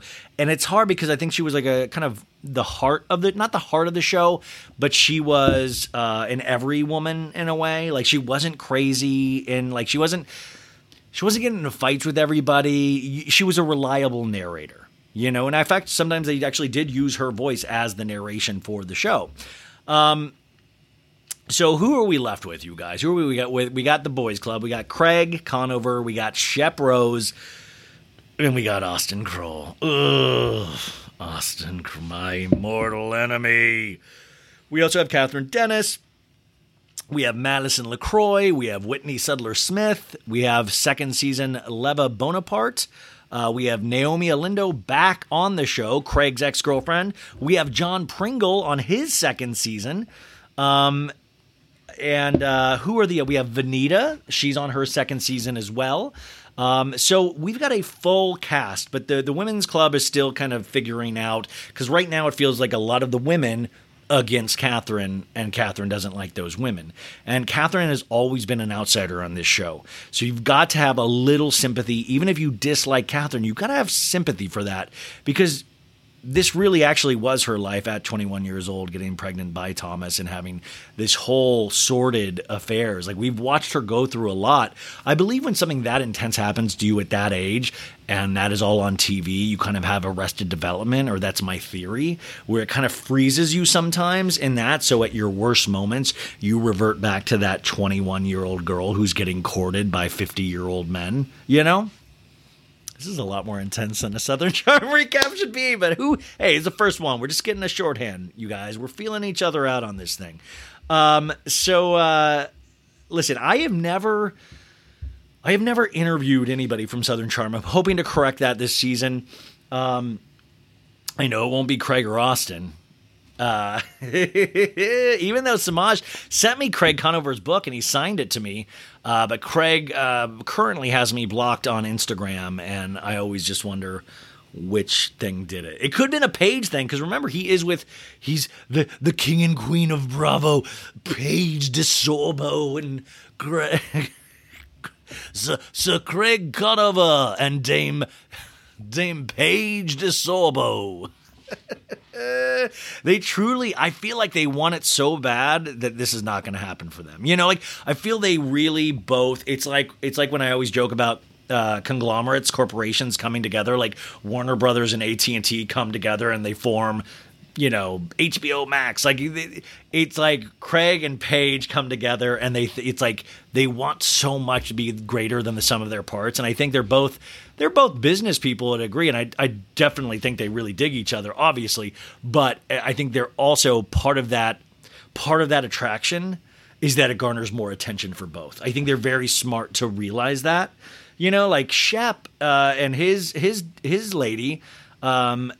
Who, by the way, I think is not a full cast member, but she's definitely a cast member now. And she's really cool. I can't wait to find out more about her, but like, Shep never pushes. It doesn't seem we're ever pushed on his relationship with his girl, now going on 2 years. So that Craig thing, and I immediately, when somebody wants something so bad in any aspect of life, I not become leery, but I become suspicious. I become like, because also, you remember, you're 8 seasons in on a reality show now. You kind of suffer from the Jax Taylor disease, where they think they know how things are run, man. Like, we know how to we've been doing this show for 8 seasons now. I know how to do this, man. Yeah, I know how to do storylines, and I know what not to say and what to say for the cameras. Like, it's weird. Like, so to me, that is not exciting at all when people are aware of that. In fact, I have even a bigger distrust of those people, because then I start thinking that they are self-editing or they're just flat out lying about that. Now, a big revelation comes out in this week's episode about Craig and Naomi. And part of me was like, is this true? Or does Craig just think this would make good TV and allowing Naomi to come back and do that? So let's get into this. So Southern Charm, Season 8, Episode 1. Now, folks, we always look at the title. The title, if you are Da Vinci coding with me, if you are Southern Charming with me, we always look at the title to give us a hint, a clue into what this episode is about. And this is called Great Expectations. And you're like, okay, like the Charles Dickens book, right? Okay, cool. And then you're like, wait a sec, let's dig a little deeper. And like, how's it spelled? Okay, it says great. And then, you guys, this is a huge clue. It says EX is capitalized dash potations. So now we know. What do we know? We know they capitalized the E and X, which means X. Now, when I think of X, I think of a lot of things in my life where I could have done better. No, I think of like X's. So like, okay, now we're like X's. Who has X's? Everybody on Southern Charm. But we do know Craig and Naomi. So you're like, oh, but Great Expectations. I gotta say, whoever came up with this title, I usually do not give it up to them, but I give it up for this title. I think this is an excellent title that plays on 2 different spectrums completely. I think it is so good, because Great Expectations, you can go just like, if you don't even see how it's spelled, you're like, cool. Opening episode of the season, we have Great Expectations, and also the South, Charles, like you have the South aspect of that, Great Expectations, okay, that works, but then that X, then you're like, whoo, we got hit with a double meaning, yes, I'm so excited. Luann, are you excited? The Countess is excited, Ryan. We get bouncy jazz music, as you do on this show. We see all these shots of Charleston. We see a waterfall. And then we see a brick and mortar store, you guys. And on the window it says, Sewing Down South. And Craig is he's dictating to his employees. He's like, blue square, coral square. No, put the blue square over by the coral square. He's living his dream, you guys, of not only being a businessman, but a businessman for his sewing. He's finally showing the world, I'm Craig Conover and I sew, damn it. And I also make money from it. It is very exciting. And he's just bossing people around, but he's he's in charge, There's a Tom Hanks, You've Got Mail vibe about Craig Conover in this season, I feel. And he's just like, okay, let's do this. And we cut to Austin. We're obviously going around the cast and seeing what everybody's up to. We see Austin. Sorry, no, we cut to Shep, and Shep is waking up, and he's like, Craig, and he means the dog, Little Craig. Remember his little dog that he named after Craig. And Little Craig kisses Shep, and then he goes, oh, are you jealous? Because we realize Taylor, his girlfriend's in bed with him. Hey-o! And then we cut to Austin, and this goofball is watering plants, and he's like, hey, just like half-ass, just looks all like, but it's also that plant where I'm like, I don't even know if you love your plants, dude. I feel like you have plants to impress women. You know what I'm saying? Like, I have a feeling you're like, oh, this old thing? Yeah, I love being a horticulturist, And then we cut to Catherine, and Catherine is doing like, what is the cleansing thing with the smoke? She's like, her and her boyfriend, which, by the way, Cheb or Kleb, they spell it Chleb, but I think she was like Kleb or Cheb. Like, I couldn't tell what was the right way to pronounce this guy's name the whole episode, and it really freaked me out. It was spelled, they kept putting it on as Chleb, but then I think at a certain time, Catherine called him Cheb, and then I was like, who's Cheb? Let's call him Chub. I don't know. It was, so this is her new dude, And they're cleansing each other with the smoke thing. You guys know. And he's like, oh, let me do you. And they're just cleansing each other. And then we cut to Vanita. And Vanita is in this cute little tennis outfit. I'm trying to be better at noticing fashions, you guys, for the pod. And she's knocking on Naomi's door. And Naomi is back, you guys. Naomi Alindo is back. And she's in a cute little outfit as well.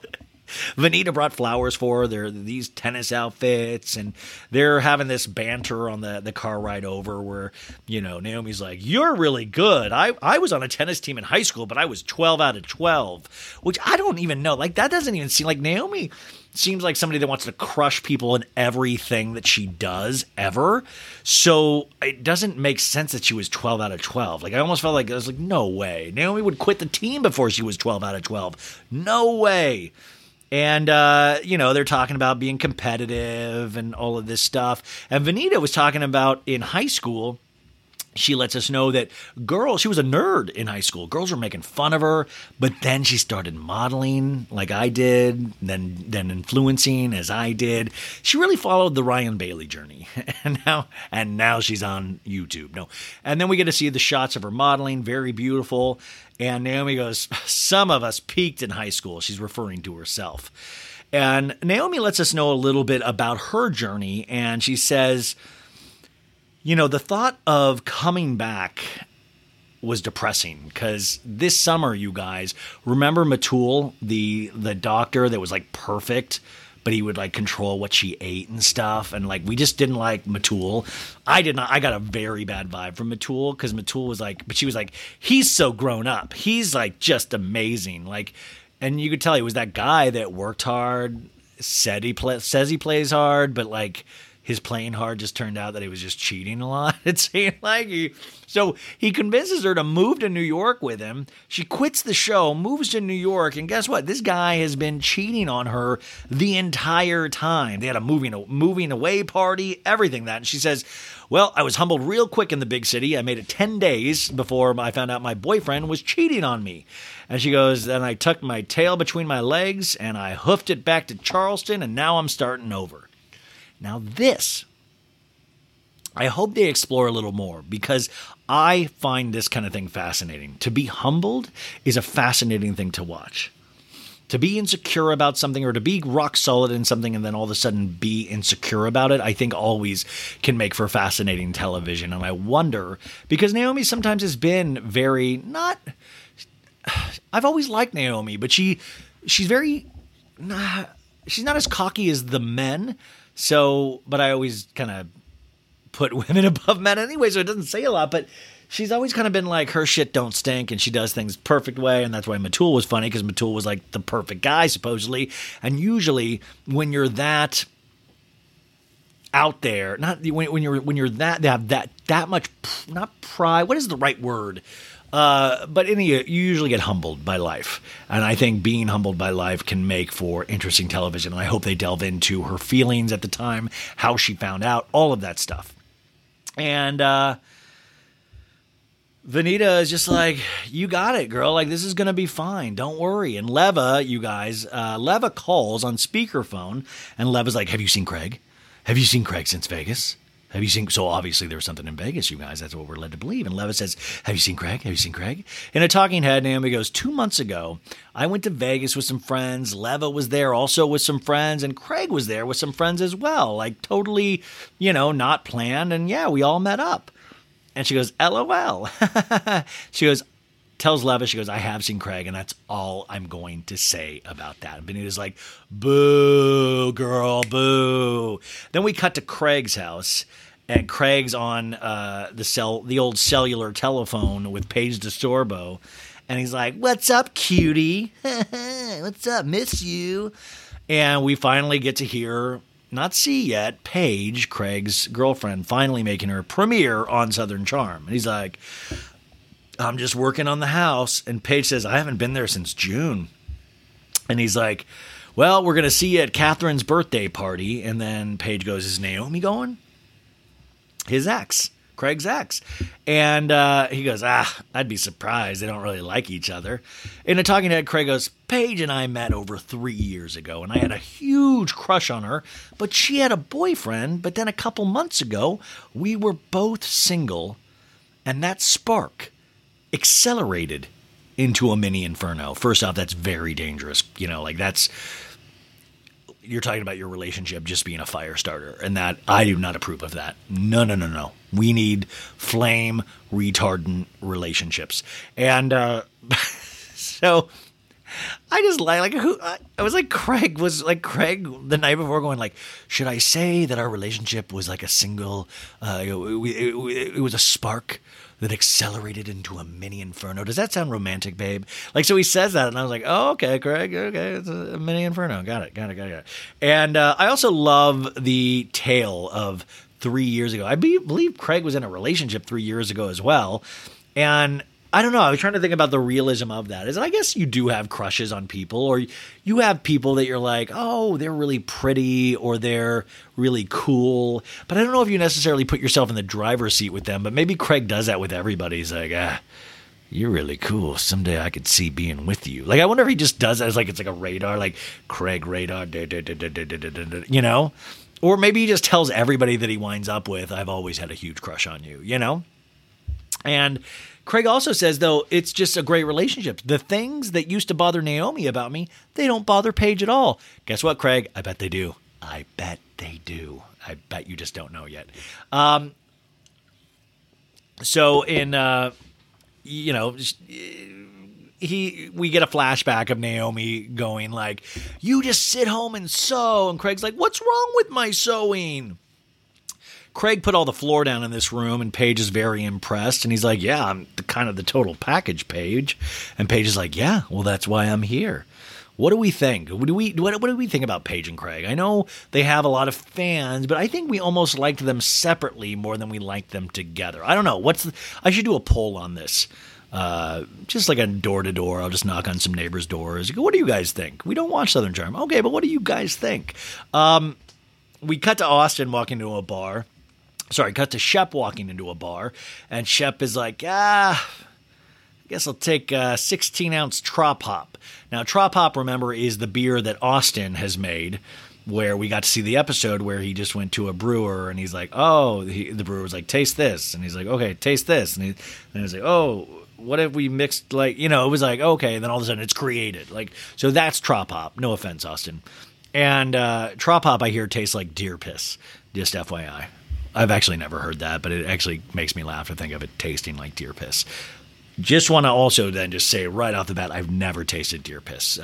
Now that I'm realizing I said that, really want to make sure people know no deer piss is ever, not that I'm offended, not that I wouldn't. That's the other thing. I'm saying if you want me to drink deer piss, I'm not against it. It's not a religious thing, but anyways. So Shep comes, Austin comes in. Guys, I'm really confusing Shep and Austin. It's almost like all these guys are the same. So they're both drinking Trop Hop, and Austin's like, everything's good, man. Life is wonderful, which we just know there's no way that's true. And Shep's like, are you going to remain a free agent to Austin? And talking head, Austin goes, last year, with my shitty, toxic relationship, I was heartbroken. We get a flashback of Austin at the reunion crying, like, how do you see how she treats me? She talks to me. It's so fucking bad. I do need to remind everybody, one of my favorite Austin moments ever is when Austin is busted having a threesome. This wasn't on the show, but we got video of this where he's like, no, babe, we were all just tired. I didn't want to, Madison.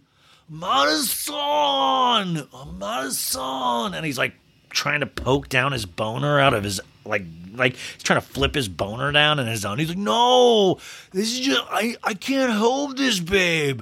No, it's just a normal reaction, babe. Come on. Madison, these girls fell from the ceiling. I've never met them in my life. Madison.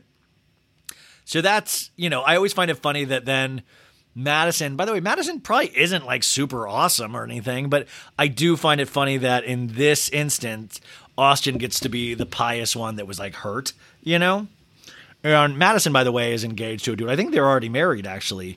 I don't know. I don't think we're going to meet him this season, though, at all. In fact, I think Madison's kind of like a friend of this season. So we also see a flashback from that reunion, which was great, where Austin's like, "You're a great actor," to Madison, and Madison goes, "You're a monster." Madison, you're a monster. And Austin's like, well, you know what? But now my eyes are open and I'm finally the person I want to be. Not according to Summerhouse, Austin. By the way, Summerhouse doesn't get brought up at all. Like, they act like it did. I'm like, I wish somebody would be like, Austin, then you continue to be an asshole to other people. So you hurt people, folks. That's my summation right here. But then all of a sudden he's like, this Olivia girl, she's kind of cool. And I guess there's this new girl, Olivia. And we get a flashback to a couple days before where Olivia and Austin are working out. And he's like, she's like, yeah, I'm back here. I'm shacking up with my parents. And Austin's like, let's go get a drink. He's trying to flirt you. I own some plants. Hey, And he goes, this is the sweatiest I've ever looked. And she goes, oh my God, look at me. And he goes, I am. Ooh, I am. This dude will never, just doing a soft flirt at a Gold's Gym. I do see how sweaty you are, baby. Call me Austin. Call me the Krollinator. Call me Kroll the Warrior King, baby. Yeah. You know what? I love sweat. I'll just tell you, I think you have very sweet smelling sweat. I love it.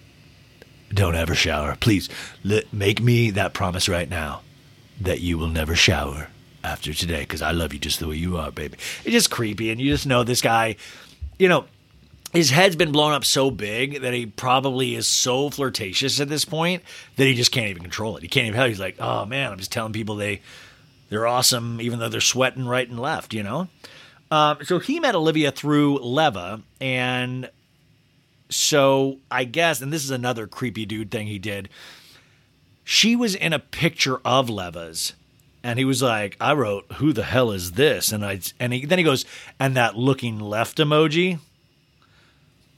Dude, I use emojis, but like, look at, this is my life. Like, you're like, that dude, I expect to use emojis, but Austin, dude, don't be fucking, you're a creep, man. Using left emojis? And like your butt Leva, like, why would Leva ever, unless this was just good for the show, why would you ever introduce your friend to Austin? It'd be like, have fun. I would actually say, hey, before you do, will you watch last season of Summer House and then let me know if you still want to meet Austin? And Shep's like, yeah, dude, like, go down the road and see what happens with that girl. And he's like, yeah, it doesn't always have to turn into a fucking relationship. And I'm like, Austin, probably with you 9 times out of 10 it doesn't. And Shep says, know who else is back? Naomi's back. I heard a rumor Craig and her are on good terms and maybe something more. And Austin's like, no. And Shep's like, well, someone told me Vegas. And Austin's like, yeah, no, I asked him about that. No, him and Paige are already a thing that didn't happen. So then we cut to Naomi and Vanita back on the tennis court, and just dumb. I don't like physical activities. And I got to tell you, I don't like them in my real life, and I don't like them in my shows. I don't like them in my stories. So they sit down after their gripping game of tennis, and they're talking. They're like, oh, so Leva was trying to drop a bomb in the car about Craig. And Naomi goes, Craig and I will always be a big part of each other's lives. That's all there is to say. And yeah, we did see each other in Vegas. We cut to Shep saying, God, I haven't seen Craig in a couple months, to Austin. And he's like, it's like low-grade attempts at friendship here with somebody I've known forever. And Austin says, well, Craig thinks you don't want him to succeed. And Shep says, let me be real. Let me be real honest about my feelings with Craig. I love Craig, but how you deal with success is extremely telling. It's an extremely telling thing. Can you maintain friendships and be a good person? I don't think he works to maintain friendships with me, or you especially. He puts it back on Austin. He goes, let's be real honest about that. Austin says, I do sometimes feel it's his way or the highway. And and you could just tell Austin's like, yeah. He's like, he thinks he's the big shot of the century. Shep says, and there's a small reckoning coming, which I always get scared when somebody says a reckoning, because then I just think about January 6th. I was like, oh no, January 6th. We come back from commercial, bop-a-doo, bop-a-dee-dee-dee. We are doing more activities. We're playing basketball with Kleb, Chubb, and Catherine, and I just don't like physical activities. So they're like, oh, look at how I shoot, and Catherine's shooting. She makes a bucket. Who cares? Caleb, Club, Chubb. She says, me and Chubb have been together for 6 years now. No, sorry, for a year now. I really just almost really confused you. They've been together for a solid decade now. They've been together for a year, but at the 6 months mark, they moved in together and they decorated the house together. So it's very exciting. I've seen Catherine go through a lot of relationships, so I'm not putting all my eggs in this basket yet. You know, I got to feel it first. And she's like, I just feel it's the first relationship that has moved at a pace. And I was like, well, that's not, maybe moved at a appropriate pace, but not even, I don't even really think it's appropriate, because I mean, that's still pretty quick, right? I don't know. I'm an old, I don't know. So she turns 30 and she's going to have a big party. So this is going to be big. And she's like, I thought I would be in my 20s forever, but I had 2 beautiful babies in my 20s. And then we see a flashback to her and Thomas, where she's like, Thomas, stop! Her screaming at Whitney. She's like, you came to our house with a motherfucking strip club, you asshole.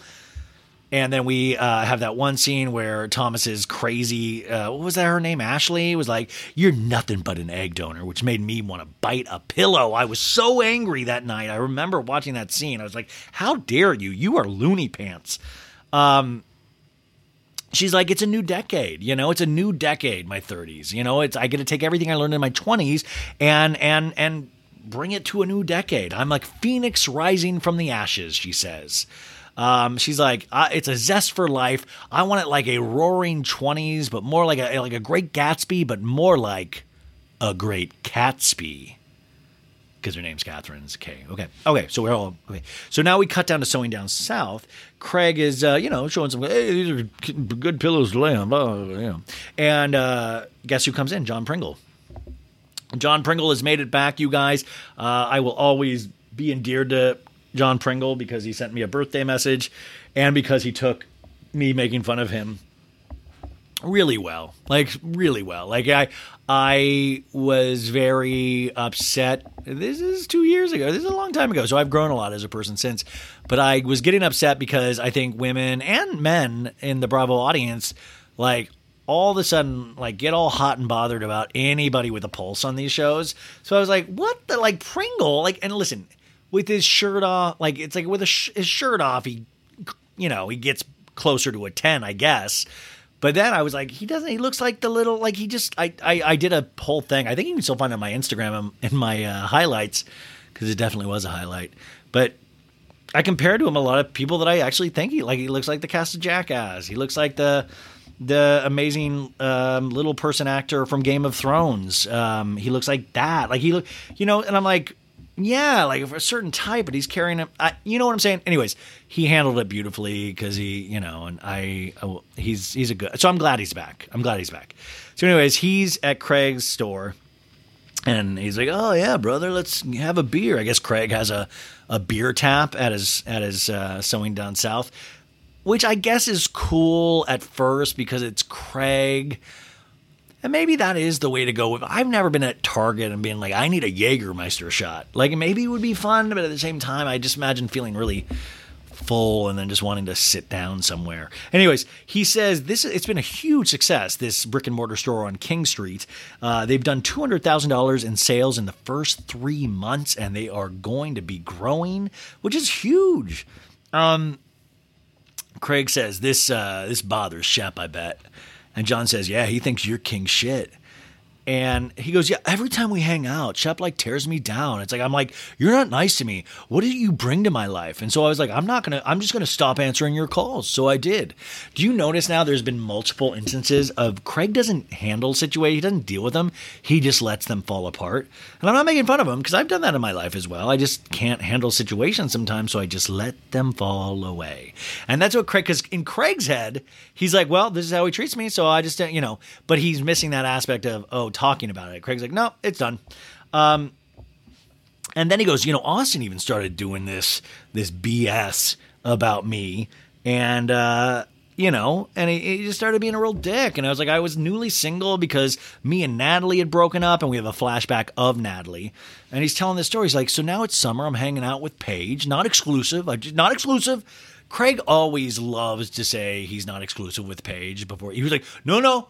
Very specific date. Nope. Check my calendar. Not exclusive yet. There should have been a big fucking party when they were exclusive because this guy said exclusive so much.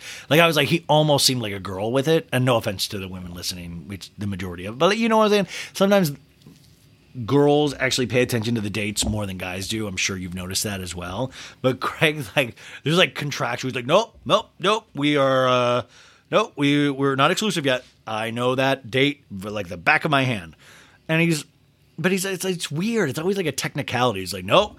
It seems like he fucked right up until the hour before they were exclusive. He's like, I got all of it out. So he goes, and we weren't exclusive. And I rebounded with Natalie, and then he goes, only happened twice. I love it. Rebounded with Natalie. Usually that refers to one, but he goes, only happened twice. He goes, I told Austin it happened, but I also told Paige, which is I want to see that conversation. And he goes, so he got mad at me this one time, and he was with Paige, and he turned to Paige, and he's like, why don't you just tell Paige how you fucked Natalie, the other night? And Paige goes, I already know. And then she was like, what a fucking friend. Why are you friends with this guy? Which I just love that the conversation really did get turned around where Craig almost looks like a hero for fucking Natalie twice. He's like, Paige is like, who's this shitty Austin guy? What? Listen, I want you to fuck as much as you can. Let me just be real clear about that. Even though I love you and I eventually want to be exclusive, up until that moment, which you steer the ship on this, it is your ball game, Craig. I want you to get your fuck on. And how dare anybody stand in your way? How dare anybody use it against? It's fun. To me, it's funny. And I was like, wow, Craig really paints himself out to be a hero. He's like, I have told her, not exclusive. Thank you, Craig. Hero Craig Conover. John says, well, that's a little bit of insecurity right there, huh? In regards to Austin. And Craig goes, yeah, if Austin came right now, I'd hang out with him. I don't tell him secrets anymore. I don't trust him anymore. I'm like, oh no, are you going to tell the other kids in 6th grade? I don't tell secrets to Austin Kroll anymore. I'm going to go out and play tetherball now. What are you fucking, you're 40 or something. What are you talking about? I don't tell secrets. Even if you don't tell secrets to him, just keep it to yourself. Don't go fucking gossiping to other Pringle about telling secrets. Are you out of your mind? And Pringle laughs. He goes, hey, all the good cornerstones of a good friendship. And Craig goes, ha, ha, ha, ha. We're now at Shep's house. And Shep's doing a showering scene. And Taylor's there. And they're doing a little conversation. They're like, oh, Austin's coming with Olivia to this party. And then Taylor's like, you've been in the shower forever. This is as long as you've ever been in the shower. And I don't even think you wipe your crevices correctly. With crevices, I've got to say, the more I hear it, it grosses me out. I don't love the word crevices. Okay. And Shep goes, am I out of shape? I don't think I'm out of shape. And then Taylor goes, round is a shape. I really like Taylor. And Shep in a talking head goes, we've been together almost 2 years now. We're not living together. Taylor lets us know in a talking head, she gets her own talking head, that she has her own place. She goes, I bought a little condo when I moved to Charleston. But then Shep's talking head, he goes, she stays here pretty much every night. Sometimes she'll give me the night off. I love when guys are like, women are a big old pain in the ass. They're just like another job. Sometimes it gives me a day off. Then they do a little bit with Shep's cologne. And he goes, I believe Taylor wants to get married and have kids one day. And then we cut to Taylor. She goes, I used to have a Pinterest board just for my wedding. And then we go to Shep. He goes, everything's good. We really have fun together. That's always a horrible word to hear in a relationship. We really have fun together.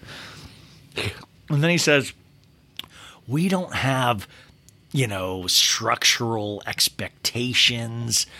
And then he tries to find boxers, and she's like, did you smell them? He's like, yeah, I smell these. They're good. So he's pretty much, it's like I don't know if it's all men or just Southern men, but they're like, he's like all like technicalities. Like, hey, she's awesome because we do not have any kind of arrangement or agreement to actually be with each other. At the end of the day, I could walk out tonight. I could be done with this tonight. I could, like it's always that thing where, and these women are kind of amazing, like to even put up with this in certain ways. And they know that, but they have to come to this conclusion. We're watching these man children. I myself am one of them, I'm sure, but we have to watch them get okay with committing, that it is not the ultimate sin to commit to a woman, We cut to Olivia Parent's house. Olivia is in a really beautiful dress, kind of the roaring 20s. We meet Gary and Robin, her parents, and she's like, yeah, my roommate situation is I'm living with my parents. When COVID hit, I was in LA, but I wanted to be near my family. And the mom goes, are you excited about your date? And she's like, it's not a date, Mom. And Dad's like, what's the deal here? And she goes, in late 20s, that was when my parents were married, so the pressure is on. We see Austin knock, and she's like, Dad, don't scare him off. These parents are a hoot and a holler, you guys. We're going to have a lot of fun with them this season, I think. The wife's like, Dad, why don't you get him, Dad, and give him the old drill? And they're like, no. And they're like, fine, honey, you can get him.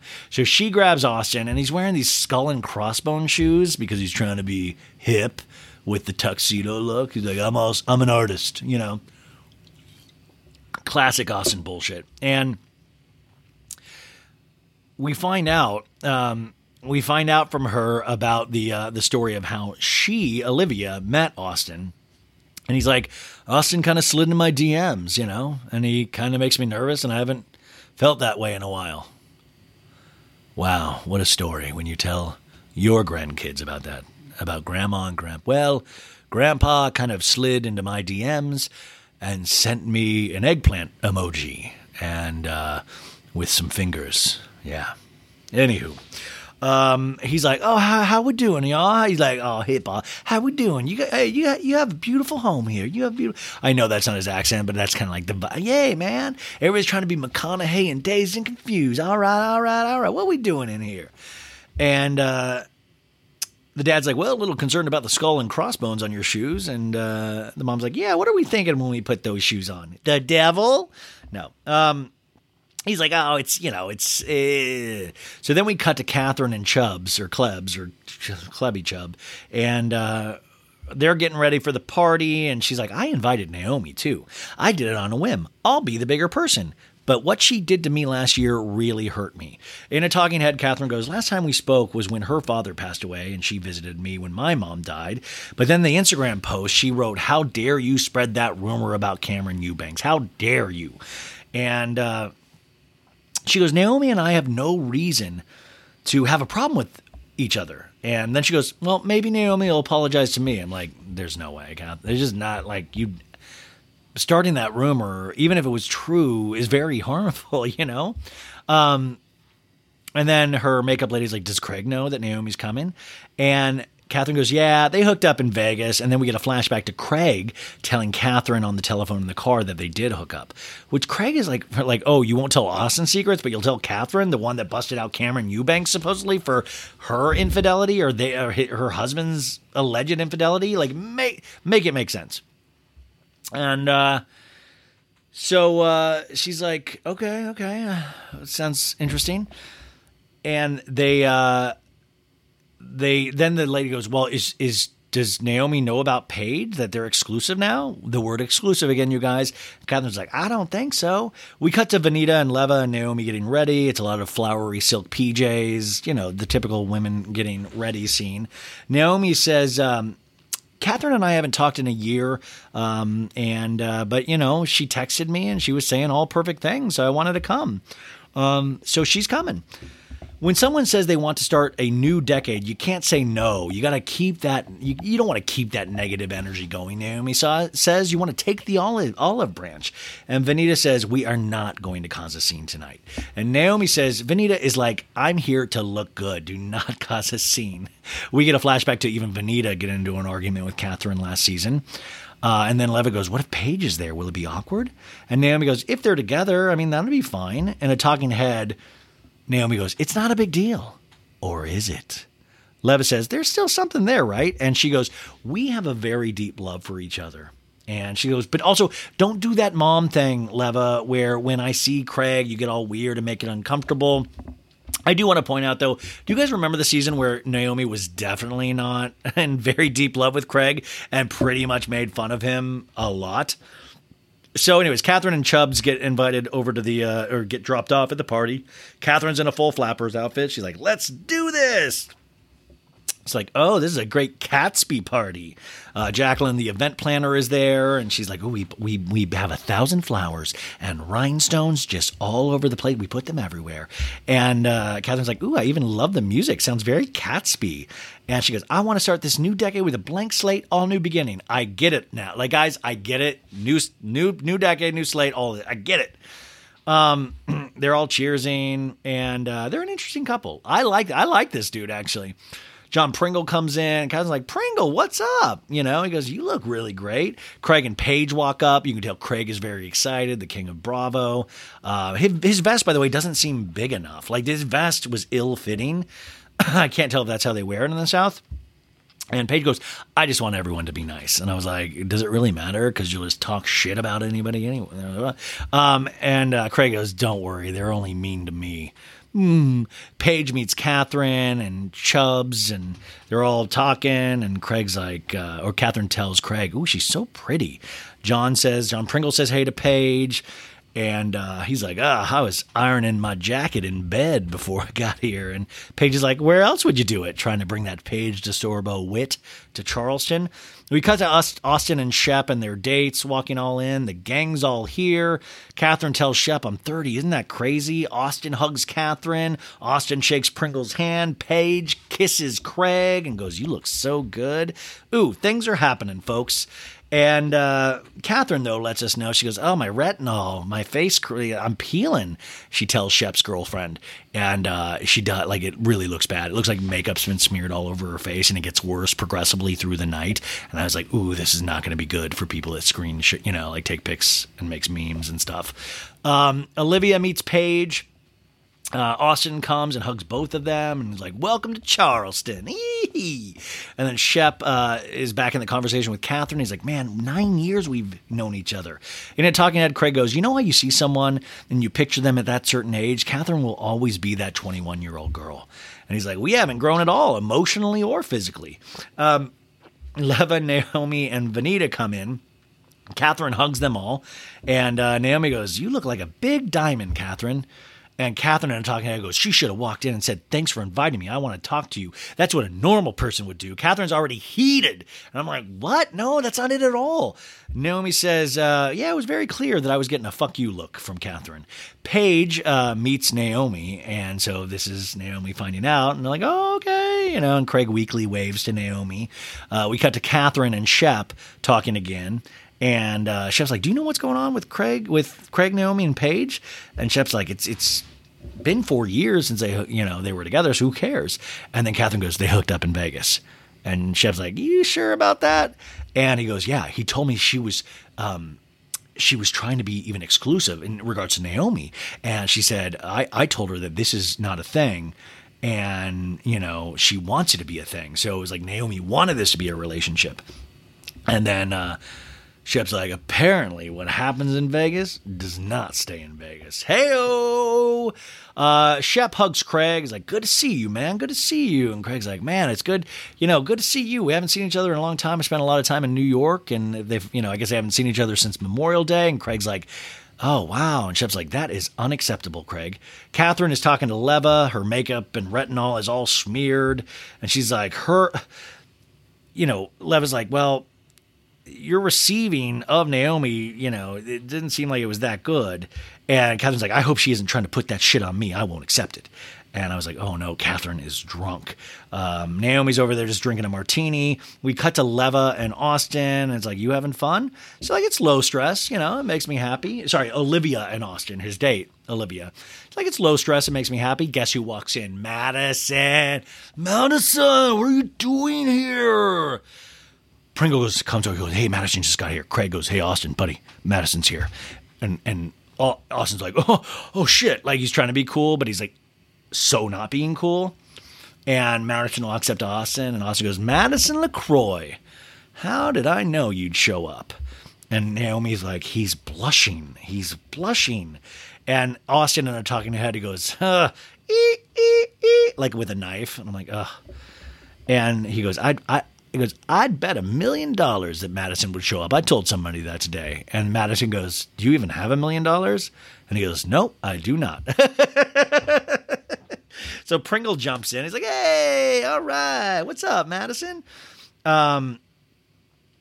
Pringle always, by the way, looks lost in this episode. Like he's trying to get in on a scene somewhere. And I'm like, let Pringle in.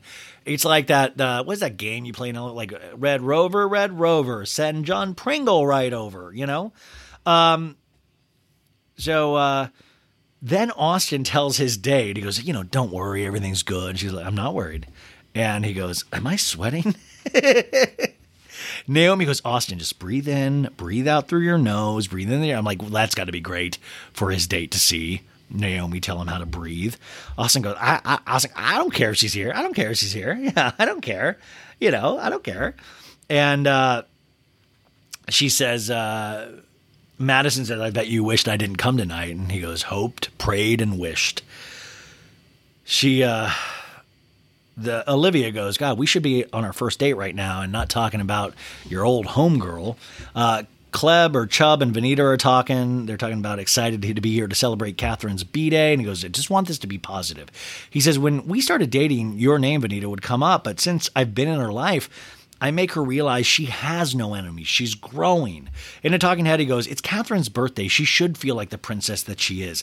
I want these girls to make her feel happy and feel like the queen that she is. I like this dude. Like, it seems like that is how you should feel, on your birthday. But I love that this guy is looking out for that.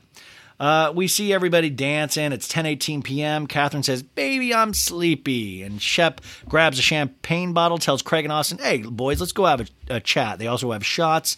And they're out there. And Craig says, didn't expect Naomi to be here, but definitely didn't expect Madison to be here. When did you see her?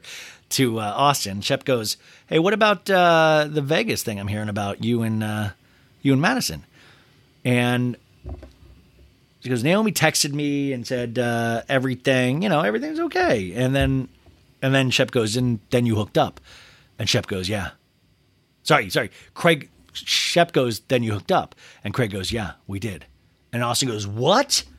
Oh, you're a good liar. Oh.